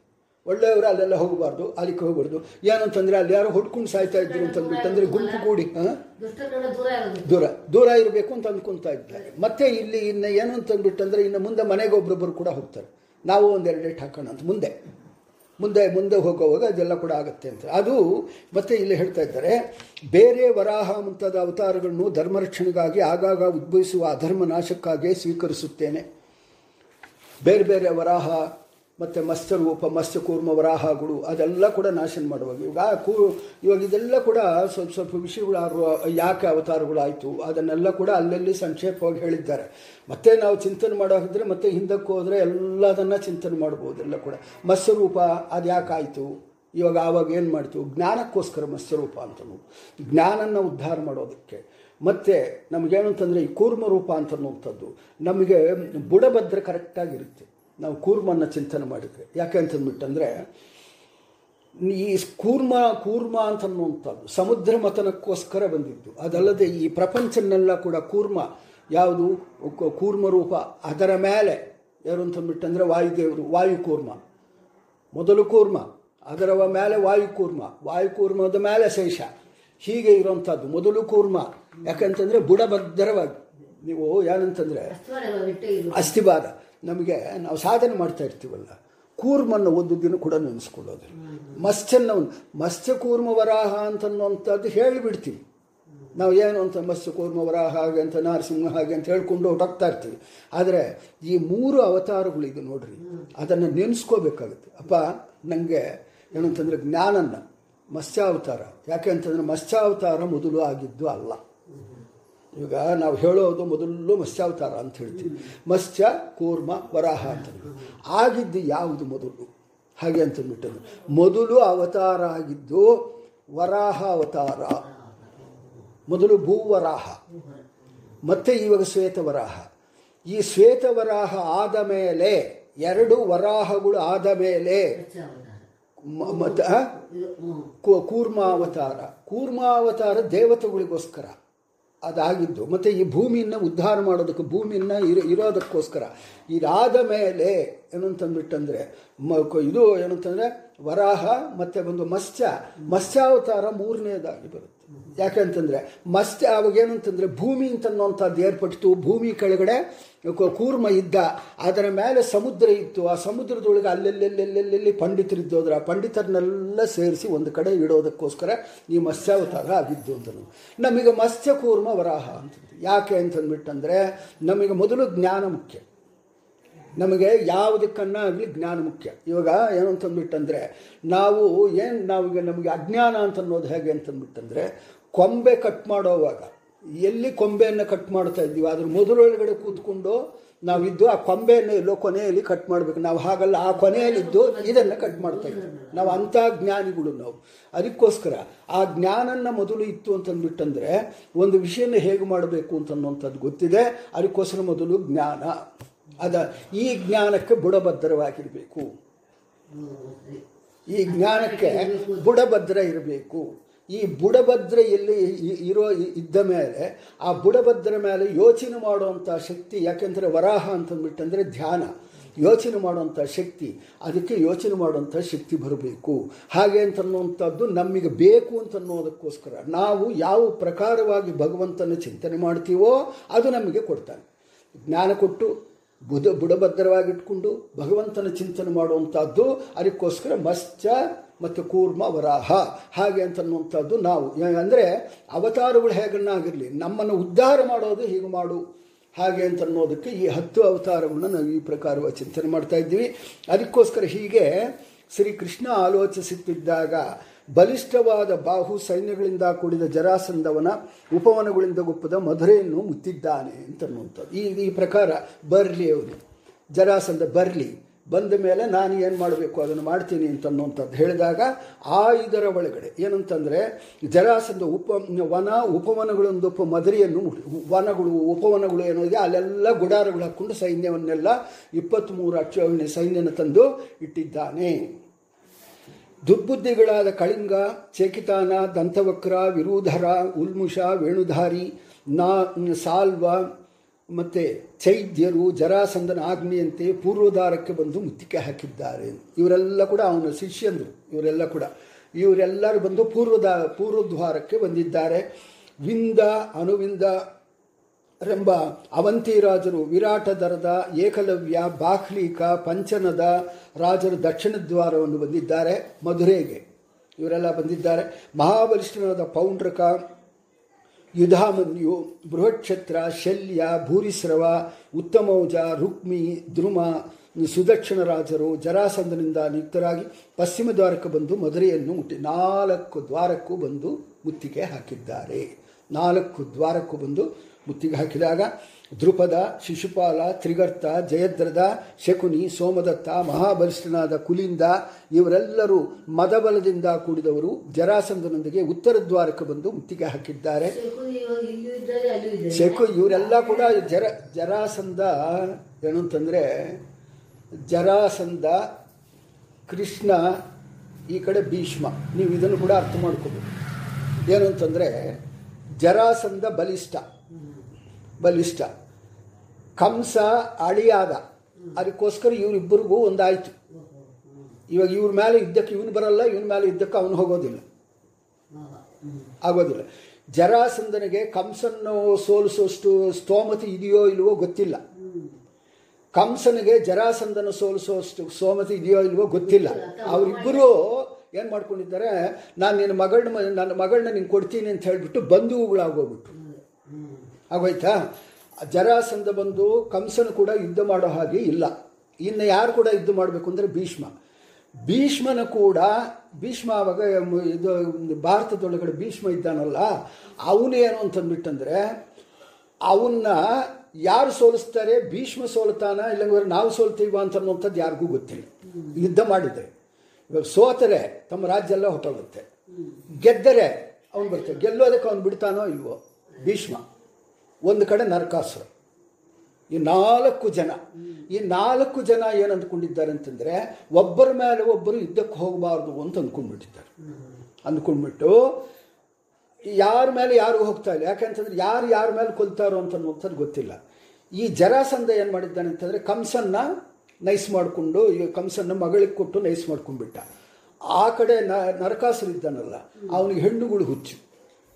ಆ ನರಕಾಸುನಿಗೆ ಹೆಣ್ಣುಗಳು ಹುಚ್ಚು. ಅವನಿಗೇನು ಮಾಡಿದ ಅಂತಂದರೆ ಇವನು ಚಂಡಿ ಯಾಗ ಮಾಡಬೇಕಲ್ವ, ಜರಾಸಂಧ ಚಂಡಿ ಯಾಗ ಮಾಡಬೇಕು ಅಂತಂದ್ಬಿಟ್ಟಂದು ಎಲ್ಲ ರಾಜರನ್ನೆಲ್ಲ ಯುವರಾಜಗಳನ್ನ ಎಲ್ಲ ಕರ್ಕೊಂಡು ಬಂದು ಜೈಲೊಳಗೆ ಹಾಕಿದ. ಅಲ್ಲಿ ಯುವರಾಣಿಯರಿದ್ರಲ್ಲ, ಆ ಯುವರಾಣಿಯರನ್ನೆಲ್ಲ ನೀನು ತೊಗೊಂಡೋಟೋಗು ಅಂತ ಇವನಿಗೆ ಕೊಟ್ಟ. ಇವನಿಗೆ ನರಕಾಸುರನ ಕೊಟ್ಬಿಟ್ಟು ನೀನು ನಮ್ಮ ಮೇಲೆ ಯುದ್ಧಕ್ಕೆ ಬರಬೇಡ, ನೀನು ಹೆಣ್ಣುಗಳನ್ನ, ಅವರಿಬ್ಬರು ಫ್ರೆಂಡ್ಸು, ನರಕಾಸುರ ಜರಾಸಂಧ ಅವರಿಬ್ಬರು ಫ್ರೆಂಡ್ಸು. ಇವನು ಅಳಿಯ. ಈ 4 ಭಾಗದೊಳಗಡೆ 3 ಭಾಗನ್ನ ಇವನು ಆಕ್ರಮಣ ಮಾಡ್ಕೊಂಡ್ಬಿಟ್ಟಿದ್ದ, ಯಾರೋ ಜರಾಸಂಧ. ಇನ್ನು ಇದ್ದಿದ್ದು 1 ಭಾಗ. ಆ 1 ಭಾಗ ಯಾರ್ದು ಅಂತಂದರೆ ಭೀಷ್ಮ ಈ 3 ಜನನ್ನ ಬೇಕಾದರೆ ಕೊಲ್ತಾನೆ. ಈ 3 ಜನನ್ನು ಕೂಡ ಅವನು ಸೋಲಿಸಬಹುದು. ಹಾಗೆ ಅಂತನ್ನೋದಕ್ಕೋಸ್ಕರ ಭೀಷ್ಮನ ಮುಂದೆ ಹೇಳಿದ್ರಪ್ಪ, ನಾನು ನಿಮ್ಮ ಕೂಡ ಇದ್ದಕ್ಕೆ ಬರಲ್ಲ, ನೀವು ನಮ್ಮ ಮೇಲೆ ಇದ್ದಕ್ಕೆ ಬರಬೇಡ್ರಿ, ನಿಮ್ಮ ರಾಜ್ಯ ನಿಮ್ಮದು, ನಮ್ಮ ರಾಜ್ಯ ಬಂದನು ಅಂತ ಈ ಒಡಂಬಡಿಕೆ ಮಾಡಿಕೊಂಡು ಈ ರಾಜ್ಯನ ಆಳ್ತಾ ಇದ್ರು. ಇಷ್ಟು ವಿಷಯ. ಅದಕ್ಕೋಸ್ಕರ ಇದೆಲ್ಲ ಏನಂತಂದರೆ ಈ ರಾಜ್ಯದವ್ರು ಅದಕ್ಕೆ ಶಕುನಿ ಬಂದ ಅಂತ ಹೇಳ್ತಾರೆ. ಈ ಶಕುನಿ ಅಂತನ್ನುವಂಥವನು ಅವನು ಆ ಟೈಮ್ ಒಳಗಡೆ ಅವನು ಬೇರೆ ಕಡೆ ಅವರ ಅಪ್ಪನ ಕಡೆಯಿಂದ ಬಂದಿದ್ದಾನೆ. ಅವರಪ್ಪ ಬೇರೆ ಕಡೆ ಇದ್ದಿದ್ದು, ಅಲ್ಲಿಂದ ಬಂದಿದ್ದಾನೆ. ಇವಾಗ ಇರುವಂಥ ಆಫ್ಘಾನಿಸ್ತಾನ ಅಂತ ಏನು ಹೇಳ್ತೀವೋ ಅಲ್ಲಿ, ಅಂದರೆ ಪಾಕಿಸ್ತಾನ್ಗೆ ಆ ಕಡೆ, ಅಲ್ಲಿ ಶಕುನಿ ಇದ್ದಿದ್ದು. ಅವನು ಆ ಕಡೆಯಿಂದ ಬಂದಿದ್ದಾನೆ. ಎಲ್ಲರನ್ನ ಕರ್ಕೊಂಡು ಯಾರ್ಯಾರು ತನಗೆ ಅವ್ರಿಗೆ ವಿರೋಧನೋ ಕೃಷ್ಣನಿಗೆ ವಿರೋಧನೋ ಅವರೆಲ್ಲರೂ ಕೂಡ ಇವನ ಕಡೆ ಇದ್ದರು. ಅವ್ರನ್ನೆಲ್ಲ ಕರ್ಕೊಂಡು ಇದ್ದಕ್ಕೆ ಅಂತನ್ನುವಂಥದ್ದು 4 ದಿಕ್ಕಿಗೂ ಬಂದು ಆ ಮಧುರೈ ಪಟ್ಟಣನ ಸೇರಿಕೊಂಡು ಇದ್ದಾನೆ. ಹೀಗೆ ಅಂತ ಹೇಳಿದಾಗ, ಉಕ್ಕೇರು ಬರುವ ಸಮುದ್ರದಂತೆ 4 ದ್ವಾರಗಳನ್ನು ಮುತ್ತಿ ಯುದ್ಧ ಸನ್ನಿದ್ಧರಾಗಿ ಸಿಂಹನಾದ ಮಾಡುತ್ತಾ ಅನೇಕ ಶಂಖಗಳನ್ನು ಊದಿದ್ರು. ಗರ್ಜನೆ ಮಾಡುತ್ತಾ ಸಾವಿರಾರು ನಗಾರಗಳನ್ನು ಬಾರಿಸಿದರು.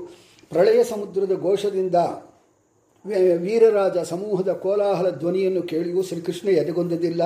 ಮದಿಸಿದ ಸಿಂಹ ನರಿಗಳ ಕೂಗಿಗೆ ಹೇಗೋ ಹಾಗೆ 4 ಕಡೆಯೂ ಯುದ್ಧಕ್ಕೆ ಬಂದರೆ ಕೂಡ ಸುಮ್ಮನೆ ಕೂತಿದ್ದಾನೆ ಕೃಷ್ಣ. ಏನೂ ಮಾಡಿಲ್ಲ, ಸುಮ್ಮನೆ ಕೂತಿದ್ದೇನು ಅಂತಂದರೆ ಕೋಟೆ ಬಾಗಿಲುಗಳು ಹಾಕ್ಕೊಂಡ್ಬಿಡೋದು, ಸುಮ್ಮನೆ ಕೂತ್ಕೊಂಡ್ರು. ಅವ್ರು ಹೊರಗಡೆ ಬಂದರೆ ಎಲ್ಲ ಯುದ್ಧ ಮಾಡೋದಕ್ಕೆ, ಇವರು ಒಳಗಡೆ ಹೋಗೋದಕ್ಕಿಲ್ಲ. ಅದೆಲ್ಲ ರೂಲುಗಳ ಪ್ರಕಾರ ಯುದ್ಧ ಮಾಡ್ತಾಯಿದ್ರು. ಎಲ್ಲರೂ ಮುತ್ತಿಗೆ ಹಾಕ್ಕೊಂಡು ಒಳಗಡೆ ಹೋಗೋದಕ್ಕೆ ಇಲ್ಲ. ಕೋಟೆಯಿಂದ ಹೊರಗಡೆ ಬಂದು ಒಂದು ಪ್ರದೇಶ ಅಂತನ್ನುವಂಥದ್ದು ಇರುತ್ತೆ, ಅಲ್ಲಿ ಯುದ್ಧ ಮಾಡಬೇಕು. ಇವಾಗ ನಮಗೆ ಇದು ಕೂಡ ಭಾರತ ಯುದ್ಧದೊಳಗೆ ಕೂಡ ಕೌರವರು ಪಾಂಡವರೆಲ್ಲ ಹೊಡೆದಾಡಿಕೊಂಡಿದ್ದು ಪಂಜಾಬ್ ಹತ್ರ, ಡೆಲ್ಲಿ ಒಳಗಡೆ ಇದ್ದಿದ್ದು ರಾಜ್ಯ. ಡೆಲ್ಲಿ ಒಳಗಡೆ ರಾಜ್ಯ ಇದ್ದರೆ ಕೂಡ ಅವರು ಹೊಡೆದಾಡ್ಕೊಂಡಿದ್ದು ಅಲ್ಲಿಂದ 250 ಕಿಲೋಮೀಟ್ರ್ ಮೇಲೆ ಇರೋದು ಕುರುಕ್ಷೇತ್ರ. ಅಲ್ಲಿ ಹೋಗಿ ಹೊಡೆದಾಡ್ಕೊಂಡಿದ್ದು. ಒಂದು ದೊಡ್ಡ ಪ್ರದೇಶ ಬೇಕು, ಆ ಪ್ರದೇಶದೊಳಗಡೆ ಯುದ್ಧಗಳು ಮಾಡ್ಕೋಬೇಕು. ಇಲ್ಲಿ ಇಷ್ಟು ಜನ ಹೋಗಿ ನುಗ್ಗಕ್ಕಾಗೋದಿಲ್ಲಲ್ವ, ಅದಕ್ಕೋಸ್ಕರ ಎಲ್ಲರೂ ಹೊರಗಡೆ ಇದ್ದಾರೆ. ಕೃಷ್ಣ ಬಾಗಿಲು ಹಾಕ್ಕೊಂಡು ಒಳಗಡೆ ಇದ್ದಾನೆ, ಕೋಟೆ ಬಾಗಿಲು ಹಾಕ್ಕೊಂಡು ಒಳಗಡೆ ಇದ್ದ. ಅದು ಕಂದಕ ಇರುತ್ತೆ, ಕಂದಕ ಗೊತ್ತಲ್ವ, ಕಂದಕ ಇರುತ್ತೆ. ಆ ಕಂದಕದೊಳಗಡೆ ಮೊಸಳುಗಳು ಇರುತ್ತೆ, ಬಿಟ್ಟಿರ್ತಾರೆ. ಅದನ್ನು ಒಳಗಡೆ ಹೋಗೋಕ್ಕಾಗೋದಿಲ್ಲ. ಮೇಲೆ ಕಂದಕನ್ನು ದಾಟ್ಕೊಂಡು ಹೋಗ್ಬೇಕಾದ್ರೆ ಮೇಲೆ ಎಣ್ಣೆಗಳು ಇಟ್ಕೊಂಡಿರ್ತಾರೆ, ಬಿಸಿ ಬಿಸಿ ಎಣ್ಣೆ ಕೋಟೆ ಮೇಲೆ. ಅದನ್ನು ಸುರಿತಾರೆ ಸೈನಿಕರ ಮೇಲೆ, ಯಾರನ್ನ ಹತ್ತಿದ್ರೆ ಸುರಿತಾರೆ. ಇಲ್ಲ ಅಂತಂದರೆ ಬೆಂಕಿಗಳು ಎತ್ತಿ ಹಾಕ್ತಾರೆ, ಇದೆಲ್ಲ ಹಾಕೋದ್ರಿಂದ ಬಾಣಗಳು ಇಟ್ಕೊಂಡು ಹೊಡಿತಾರೆ. ಅದಕ್ಕೋಸ್ಕರ ಹೋಗೋದಕ್ಕೆ ಆಗೋದು, ಕೋಟೆ ಗೋಡೆ ದಾಟಿ ಹೋಗೋದಕ್ಕೆ ಆಗೋದಿಲ್ಲ. ಆ ಮೇಯ್ನು ದ್ವಾರ ಇದಲ್ವ, ಅದನ್ನು ತಳ್ಳಿ ಹೋಗಬೇಕು ಕೋಟೆ ಗೋಡೆ. ಇದೆಲ್ಲ ಕೂಡ ಪೂರ್ವಕಾಲದ ಯುದ್ಧವು. ಅದರ ಪ್ರಕಾರವಾಗಿ ಕೃಷ್ಣ ಒಳಗಡೆ ಸೇರಿಕೊಂಡಿದ್ದಾನೆ. ಮತ್ತು ಹೀಗೆ ಅದೇ ಸಮಯದಲ್ಲಿ ಆಕಾಶದಿಂದ ಸೂರ್ಯನಂತೆ ಹೊಳೆಯ 2 ರಥಗಳು ಕೃಷ್ಣನ ಬಳಿಗೆ ಬಂದು ನಿಂತಿದ್ದೆ. ಅವುಗಳಲ್ಲಿ ಸಾರಥಿಗಳಿದ್ದು ಯುದ್ಧ ಸಾಮಗ್ರಿಗಳು ಇದ್ದವು. ಇಷ್ಟು ಸೈನ್ಯ ಬಂದಿದ್ದಾಗ ಕೃಷ್ಣಗೆ ಏನಾಯಿತು ಅಂತಂದ್ಬಿಟ್ಟು ಅಂದರೆ ಇಂದ್ರಲೋಕದಿಂದ ಒಂದು ರಥ ಬಂದು ಇಳಿತು ಯುದ್ಧ ಮಾಡೋದಕ್ಕೆ ಕೃಷ್ಣನಿಗೆ. ಇವನ್ನೆಲ್ಲ ಕೂಡ ಇದು ಯುದ್ಧ ಮಾಡೋದಕ್ಕೆ ಅದು ಇಂದ್ರಲೋಕದಿಂದ ಒಂದು ಯುದ್ಧ. ಅದಕ್ಕೆ ಸಾರಥಿ ಮಾತುಲ ಅಂತನೋದು, ಅದು ಸಾರಥಿ ಪ್ಲಸ್ ಯುದ್ಧ ಸಾಮಗ್ರಿಗಳು ಎಲ್ಲ ಬಂತು. ಇವನ ಹತ್ರ ಇರೋದು ಇಟ್ಕೊಂಡಿದ್ದಾನೆ. ಇಷ್ಟು 25 ಅಕ್ಷೋಹಿಣಿ ಸೈನ್ಯದಷ್ಟು ಅವನು ಕೊಲ್ಲಬೇಕು ಅಂತಂದರೆ ಇಂದ್ರಲೋಕದಿಂದ ಎಲ್ಲ ಕೂಡ ಬಂದು ಇಳಿದಿದೆ. ಶ್ರೀಕೃಷ್ಣ ಇಚ್ಛೆಯಿಂದ ಅವನ ಪ್ರಾಚೀನ ದಿವ್ಯ ಆಯುಧಗಳು ಬಂದು ಇಳಿದಿದೆ. ಅವನ ಆಯುಧಗಳೆಲ್ಲ ಮೇಲಿದೆ, ಕೃಷ್ಣನ ಆಯುಧಗಳೆಲ್ಲ ಕೂಡ ಶಂಕು ಚಕ್ರ ಗದ ಪದ್ಮ ಇದೆಲ್ಲ ಏನೇನಿದೆಯೋ ಅದೆಲ್ಲ ಕೂಡ ಮೇಲೆ ಇದೆ. ಆ ಮೇಲಿನಿಂದ ರಥದೊಳಗಡೆ ಬಂದು ಇಳಿದಿದೆ. ಅದೆಲ್ಲ ಕೂಡ ಈ ಅಪ್ಪ ಎಂದೂ ಇಟ್ಕೊಂಡಿರೋದಿಲ್ಲ.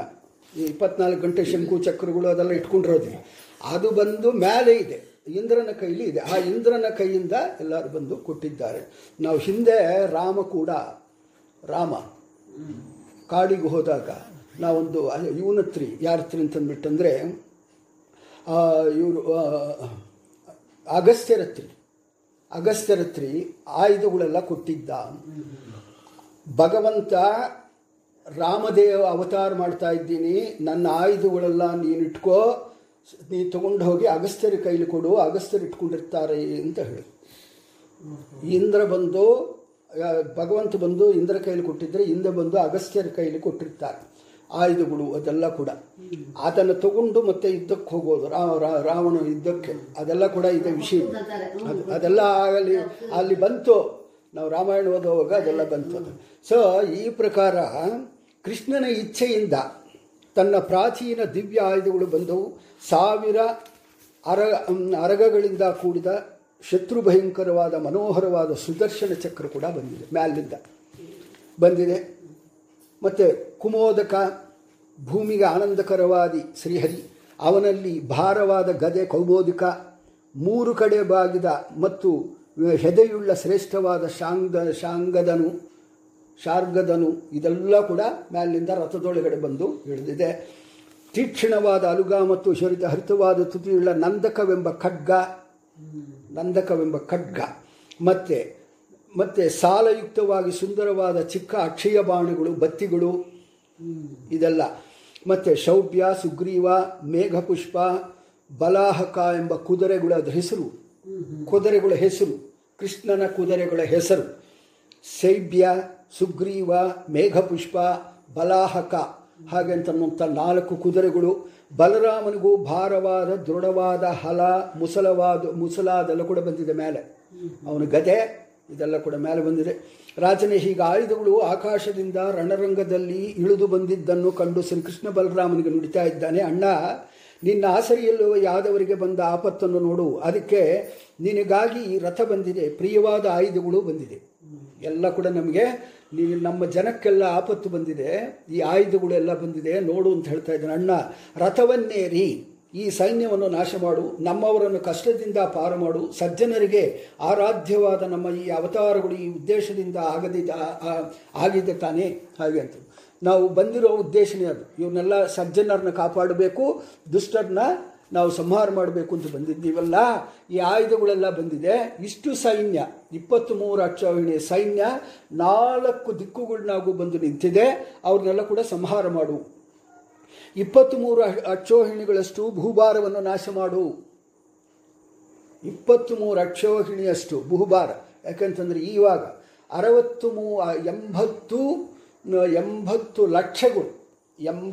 ಲಕ್ಷಗಳಷ್ಟು ಜನಕ್ಕೆ ಇವಾಗ ಪೆನ್ಷನ್ ಕೊಡ್ತಾ ಇದ್ದಾರೆ. 80 ಲಕ್ಷ ಜನಕ್ಕೆ ಪೆನ್ಷನ್ ಕೊಡ್ತಾ ಇದ್ದಾರೆ. 80 ಲಕ್ಷ ಜನ ಕೂಡ ಗೊಯ್ ಅಂತ ಹೊಟ್ಟೋದ್ರೆ ಯಾರಿಗೂ ಪೆನ್ಷನ್ ಕೊಡೋ ಕೆಲಸ ಇಲ್ಲ. ಎಲ್ಲರೂ ಹುಡುಗರೇ ಇರುವಂಥದ್ದು.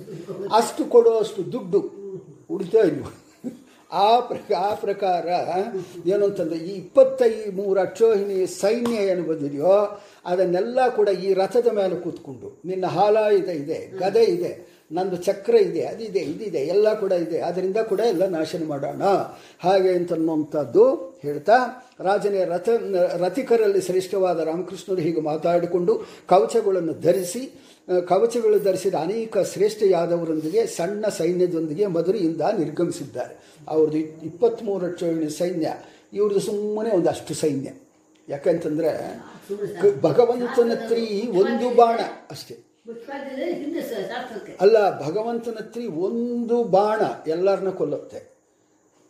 ಇವನು ಬಲರಾಮನ ಹತ್ರ ಇರುವಂಥ ಒಂದು ಮೊಸಲ ಏನಿದೆಯೋ ಇದು ಇಟ್ಕೊಂಡಿರ್ತಾನೋ ಅದು ಹೇಗೆ ಅಂತಂದರೆ, ಇವಾಗ ಇಲ್ಲಿಂದ ಎಲ್ಲಿ ಅಂತಂದ್ಬಿಟ್ಟಂದರೆ ಎಲ್ಲಿ ಕುಪ್ಪಮ್ಮ ಅಂತ ಅಂದ್ಕೊಡ್ರಿ ಒಂದು ಇದಕ್ಕೆ ಅಷ್ಟು ದೂರ ಅದು ಹೋಗುತ್ತದು. ಅಲ್ಲಿರೋರ್ನೆಲ್ಲ ಕೂಡ ಎಳೆದುಕೊಂಡು ಹಾಕ್ಬಿಟ್ಟು ಬಂದ್ಬಿಡುತ್ತೆ. ಅಷ್ಟು ದೂರ ಹೋಗುತ್ತೆ. ಅದು ಸುಮ್ಮನೆ ದೂರಕ್ಕೆ ಕೇಳ್ತಾ ಇದ್ದೀನಿ. ಅಷ್ಟು ದೂರ ಹೋಗಿ ಒಂದೊಂದು ಏಟ್ ಹಾಕಿ ಬಂದ್ಬಿಡುತ್ತೆ. ಅಷ್ಟಕ್ಕೆ ಇವನಿಗೆ ಸೈನ್ಯ 23 ಅಕ್ಷೋಹಿಣಿ ಹಾಕಬೇಕು. ಅವನಿಗಂದರೆ ಏನು ಯೋಗ್ಯತಿಲ್ಲ ಅಂತ ಅಂದ್ಕೊಂಡಿದ್ದಾನೆ. ಇವ್ರಿಗೇನು ಬೇಕು ಅದನ್ನು ಚಿಕ್ಕ ಸೈನ್ಯದಿಂದ ಇಷ್ಟಕ್ಕೆ ಅವ್ರು ಹೋಗಿದ್ದಾನೆ. ಅರಮನೆಯಿಂದ ಹೊರಡುವಾಗ ಶ್ರೀಕೃಷ್ಣ ಎಲ್ಲ ಯಾದವರನ್ನು ಕರೆದು ಆಜ್ಞೆ ಮಾಡಿದ, ಬೇಗನೆ ನಗರದ 4 ಬಾಗಿಲುಗಳನ್ನು ರಕ್ಷಿಸ್ರಿ. 4 ಎಲ್ಲಿ ನುಗ್ಗುತ್ತಾರೋ ಅಂತಂದ್ಬಿಟ್ಟಂದು 4 ಬಾಗಿಲುಗಳು ಅದನ್ನು ರಕ್ಷಣೆ ಮಾಡ್ರಿ ಅಂತಾನೆ ಬಾಗಿಲುಗಳು ಹಾಕಿಬಿಟ್ಟು ಅದಕ್ಕೆ ರಕ್ಷಣೆಯಾಗಿ ನಿಂತ್ಕೊಳ್ರಿ ಅಂತಂದ್ಬಿಟ್ಟಂದು ಹೇಳ್ತಾ, ರಾಜನೇ, ವಸುದೇವ, ನಿಷಟ, ಕೃತವರ್ಮ, ಉದ್ಧವರನ್ನು ಪೂರ್ವದಾರಕ್ಕೆ ಹೊರಗೆ ಕಳಿಸಿದ ಕೃಷ್ಣ. ಯಾರ್ಯಾರು ಪೂರ್ವದಾರದೊಳಗಡೆ ಯಾರ್ಯಾರು? ಈ ಕಡೆಯಿಂದ ಕೃತವರ್ಮ. ಈ ಕೃತವರ್ಮ ಅಂತನ್ನುವಂಥದ್ದು ಇಷ್ಟು ಮುಂಚೆ ನಾನು ಹೇಳೋದು ಮರ್ತೋಗ್ಬಿಟ್ಟು. ಈ ಕೃತವರ್ಮನು ಅಕ್ರೂರ, ಅವರಿಬ್ಬರು ಫ್ರೆಂಡ್ಸು. ಈ ಕೃತವರ್ಮ ಏನು ಮಾಡ್ತಾನೆ ಅಂತಂದ್ಬಿಟ್ಟಂದರೆ ಸತ್ಯಭಾಮನ್ನ ಮದುವೆ ಮಾಡ್ಕೋಬೇಕು ಅಂತಂತ ಆವಾಗ ಹೇಳೋದು. ಆವಾಗ ಈ ಹೆಸರು ಗುರ್ತು ಬಂದಿಲ್ಲ, ಅದಕ್ಕೋಸ್ಕರ ಈ ಕೃತವರ್ಮ. ಮತ್ತು ಉದ್ಧವ ಪೂರ್ವದ್ವಾರದಿಂದ ಹೊರಗೆ ಕಳಿಸಿದ ಕೃಷ್ಣ. ಉಗ್ರಸೇನ, ಸುಧಾಮ, ಪೃಥು ಮತ್ತು ವಿಪೃತುಗಳು ದಕ್ಷಿಣ ದ್ವಾರಕ್ಕೆ ಕಳಿಸಿದ. ಸಾತ್ಯಕಿ, ಗದ, ಪ್ರಸೇನ, ಅಕ್ರೂರನ್ನು ಪಶ್ಚಿಮ ದ್ವಾರಕ್ಕೆ ಕಳಿಸಿದ. ಇವರೆಲ್ಲರೂ ಯುದ್ಧವನ್ನು ನೋವನ್ನು ಸಹಿಸಿಕೊಳ್ಳಬಲ್ಲರು ಅಂತೇಳಿ, ಯುದ್ಧದ ನೋವು ಬಂತು ಅಂತಂದರೆ ಸಹಿಸಿಕೊಂಡು ಇರ್ತಾರೆ ಅಂತ ಅನ್ನೋದಕ್ಕೋಸ್ಕರ ಇವ್ರನ್ನೆಲ್ಲ ಕಳಿಸ್ತಾ, ಮಹಾಪರಾಕ್ರಮಿ ಶ್ರೀಕೃಷ್ಣ ದಾರುಕನ ಸಾರಥ್ಯದಲ್ಲಿ, ದಾರುಕ ಅಂತಂದ್ರೆ ಮ್ಯಾಲಿನಿಂದ ಅವನಿಗೆ ದಾರುಕ ಎಂದು ಸಾರಥ್ಯ ಆ ಕೃಷ್ಣನಿಗೆ. ಆ ದಾರುಕನ ಸಾರಥ್ಯದಲ್ಲಿ ರಥವೇರಿ ಇಷ್ಟವಾದ ಆಯುಧಗಳನ್ನ ಎತ್ತುಕೊಂಡು ಮತ್ತು ಜೊತೆಗೆ ಬಲರಾಮನನ್ನು ಇನ್ನೊಂದು ರಥವೇರಿ ನಿಂತ ಇಬ್ಬರು ಉತ್ತರ ದ್ವಾರದಿಂದ ನಿರ್ಗಮಿಸಿದರು. ಯುದ್ಧಗಳು ಎಲ್ಲನ್ನ ಹಿಂದೆ ನಡೀತಾ ಇತ್ತು ಅಂತಂದ್ಬಿಟ್ಟಂದರೆ ಮೊದಲು ಪ್ರಾರಂಭ ಮಾಡೋದು ಉತ್ತರದಿಂದ, ಪೂರ್ವದಿಂದ ಅಲ್ಲ. ಯಾವ ಯುದ್ಧನ್ನಾಗಲಿ ರಾವಣಾಸುರ ಕೂಡ ಲಂಕೆಯಲ್ಲಿ ಉತ್ತರ ದ್ವಾರದೊಳಗಿನಿಂದಾನೇ ಪ್ರಾರಂಭ ಮಾಡಿದ್ದು. ರಾಜ ಅಲ್ಲಿರ್ತಾನೆ, ದಕ್ಷಿಣ ದ್ವಾರದೊಳಗೆಲ್ಲ ಪೂರ್ವ ಇನ್ಯಾವುದೂ ಅಲ್ಲ, ಅಲ್ಲಿ ಉತ್ತರ ದ್ವಾರದಿಂದಾನೇ ಇರ್ತಾನೆ. ಅದಕ್ಕೋಸ್ಕರ ಇವರು ಕೂಡ ಉತ್ತರ ದ್ವಾರದಿಂದ ಪ್ರವೇಶ ಮಾಡಿದ್ದಾರೆ. ಇಬ್ಬರು ಉತ್ತರ ದ್ವಾರದಿಂದ ನಿರ್ಗಮಿಸಿದರು. ಮಹಾಶಕ್ತಿಶಾಲಿಯಾದ ದೈತ್ಯ ದಾನವರಿಗೆ ಭಯ ಹುಟ್ಟಿಸುವ ಶಂಖವನ್ನು ಊದಿದ್ರು. ರಥದ ಮುಂಭಾಗದಲ್ಲಿ ಕುಳಿತ ದಾರುಕನಿಗೆ ಜಗದೀಶ್ವರನಾದ ಕೃಷ್ಣ ಹೀಗೆ ಹೇಳ್ತಾ ಇದ್ದಾನೆ, ಭಗವಂತ ಹೇಳ್ತಾ ಇದ್ದಾನೆ, ಸಾರಥ್ಯ ಧರ್ಮವನ್ನು ಬಲ್ಲ ದಾರುಕನೇ, ಶಿಶುಪಾಲ ಜರಾಸಂಧರ ಕಡೆಗೆ ರಥವನ್ನು ನಡೆಸು. ಯುದ್ಧದಲ್ಲಿ ಬಹಳ ಕೊಬ್ಬಿರುವ ರಾಜರಲ್ಲೂ ಬಾಣಗಳಿಂದ ತೃಪ್ತಿಪಡಿಸ್ತೇನೆ ಅಂತಂದು. ಎಲ್ಲ ಕೊಬ್ಬಿದ್ದಾರೆ, ಬಾಣಗಳಿಂದ ಹೊಡೆದು ತೃಪ್ತಿಪಡಿಸ್ತೀನಿ ಅವ್ರನ್ನ. ಅವ್ರಿಗೇನು ತೃಪ್ತಿ ಅಂತಂದರೆ ಬಾಣಗಳು ತಗಿಲಿದ್ರೆ ತೃಪ್ತಿ, ಅದಕ್ಕೋಸ್ಕರ ಏಟು ತಗಲ್ಬೇಕು, ಅದಕ್ಕೋಸ್ಕರ ಆ ಕಡೆ ನಡೆಸು ಅಂತ ಹೇಳ್ತಾ ಇದ್ದಾರೆ. ಶುಕರು ಹೇಳ್ತಾ ಇದ್ದಾರೆ. ಹೀಗೆ ಹೇಳಿದಾಗ ದಾರುಕ ಕುದುರೆಗಳನ್ನು ವೇಗವಾಗಿ ಓಡಿಸಿದ. ಶತ್ರುವೀರರಿಗೆ ನಾಶಕನಾದ ಶ್ರೀಕೃಷ್ಣ ಸಿಂಹಗಾದನೈದ. ಬಲರಾಮನು ಶಂಖಧ್ವನಿಗೆ ಇದು ಸಿಂಹನಾದ ಮಾಡಿದ. ಶತ್ರುಗಳ ಸೈನ್ಯಗಳ ಹೃದಯದಲ್ಲಿ ನಡುಕ ಉಂಟಾಯಿತು, ಕಳವಳ ಆಯಿತು. ಪೂರ್ವದ್ವಾರದಲ್ಲಿ ಯಾದವರಿಗೆ ರಾಜರೊಡನೆ ದೊಡ್ಡ ಯುದ್ಧ ನಡೆಯಿತು. ವಸುದೇವ ಮುಂತಾದ 4 ಕಳಿಂಗ ಮುಂತಾದ 8 ರಾಜನೊಡಿಗೆ ನಡೆದ ಈ ಅದ್ಭುತವಾಗಿ ಇತ್ತು. ಹೀಗೆ ದಕ್ಷಿಣ ದ್ವಾರದಲ್ಲಿ ಕೃಷ್ಣನ ಶಂಖಧ್ವನಿಯಿಂದ ಹುರಿದುಂಬಿಸಲ್ಪಟ್ಟ ಉಗ್ರಸೇನ ಮುಂತಾದ ಯಾದವರಿಗೆ ವಿಂದ ಅನುವಂದ ಮುಂತಾದ ಕ್ಷತ್ರಿಯರ ಸೈನ್ಯದೊಂದಿಗೆ ಯುದ್ಧ ನಡೆಯಿತು. ಪಶ್ಚಿಮ ದ್ವಾರದಲ್ಲಿ ದೃಢ ಧನುರ್ಧಾರಿಗಳಾದ ಸಾತ್ಯಕಿ ಮುಂತಾದ ಯಾದವರಿಗೆ ಪೌಂಡ್ರಕ ಮುಂತಾದ ರಾಜಸಮೂಹದೊಡನೆ ರೋಮಾಂಚಕವಾದ ಯುದ್ಧ ನಡೆಯಿತು. ರಾಜನೇ, ಈ ಲೋಕದಲ್ಲಿ ಸಾಮ್ರಾಜ್ಯವನ್ನು ಇಲ್ಲವೇ ಪರಲೋಕದಲ್ಲಿ ಸ್ವರಾಜ್ಯವನ್ನು ಗೆಲ್ಲಲು ಬಯಸಿ ಯದುವೀರರು ಇಂದ್ರನಂಥ ಪರಾಕ್ರಮಿ ರಾಜನಂತ ಹೊಡಿಸಿಕೊಂಡರು. ಯುದ್ಧದಲ್ಲಿ ಹಿಂದೆ ಸರಿಯಲಿಲ್ಲ. ಮೂಲೋಕಕ್ಕೆ ಪ್ರಿಯನಾದ ಯಾದವ ಶ್ರೇಷ್ಠನಾದ ಶ್ರೀಕೃಷ್ಣ ಮಹಾಭಯಂಕರವಾದ ಶಿಶುಪಾಲ ಜರಾಸಂಧವರು ಅಲ್ಲಿಗೆ ಬಂದು ಸೈನ್ಯದಿಂದಲೂ ರಥ ಧ್ವಜ ಅಶ್ವಸಾರಥಿಗಳಿಂದಲೂ ಯುಕ್ತರಾದ ರಾಮಕೃಷ್ಣರನ್ನು ನೋಡಿ ಜರಾಸಂಧ ವಾಯುವು ಸೂರ್ಯನನ್ನು ಮೋಡಗಳಿಂದ ಅಗ್ನಿಯನ್ನು ಧೂಳಿನಂತೆ ಆವಿರಿಸುವಂತೆ ರಾಮಕೃಷ್ಣನನ್ನು ಬಲಿಷ್ಠವಾದ ಮಹಾಸೈನ್ಯ ಸಮೂಹಗಳಿಂದ ಸುತ್ತುವರೆದ. ಮನೆ ಅಟ್ಟ ಉಪ್ಪರುಗಳು ಗೋಪುರಗಳು ನಿಂತು ನೋಡುತ್ತಿದ್ದರು. ಸ್ತ್ರೀಯರು ಗರುಡಧ್ವಜ ತಾಳಧ್ವಜಯುಕ್ತವಾಗಿ ಕೃಷ್ಣರಾಮರು ರಥಗಳು ರಣರಂಗದಲ್ಲಿ ಗೋಚರವಾಗದೆ ಹೋದಾಗ ಮೈಮರೆತು ಕಳವಳಗೊಂಡರು. ಶತ್ರು ಸೈನ್ಯಗಳೆಂಬ ಮೋಡಗಳು ಬಾಣಗಳ ಮಳೆಗರೆದಾಗ ತನ್ನ ಸೈನ್ಯ ಒಳಗಾಗುವುದನ್ನು ಕಂಡು ಶ್ರೀಕೃಷ್ಣ ದೇವಾಸುರಿಂದ ಪೂಜಿತವಾದ ಶಾಂಗಧನಸ್ಸನ್ನು ಟಂಕಕ್ಕೆ ಏರಿಸಿದ್ದಾನೆ.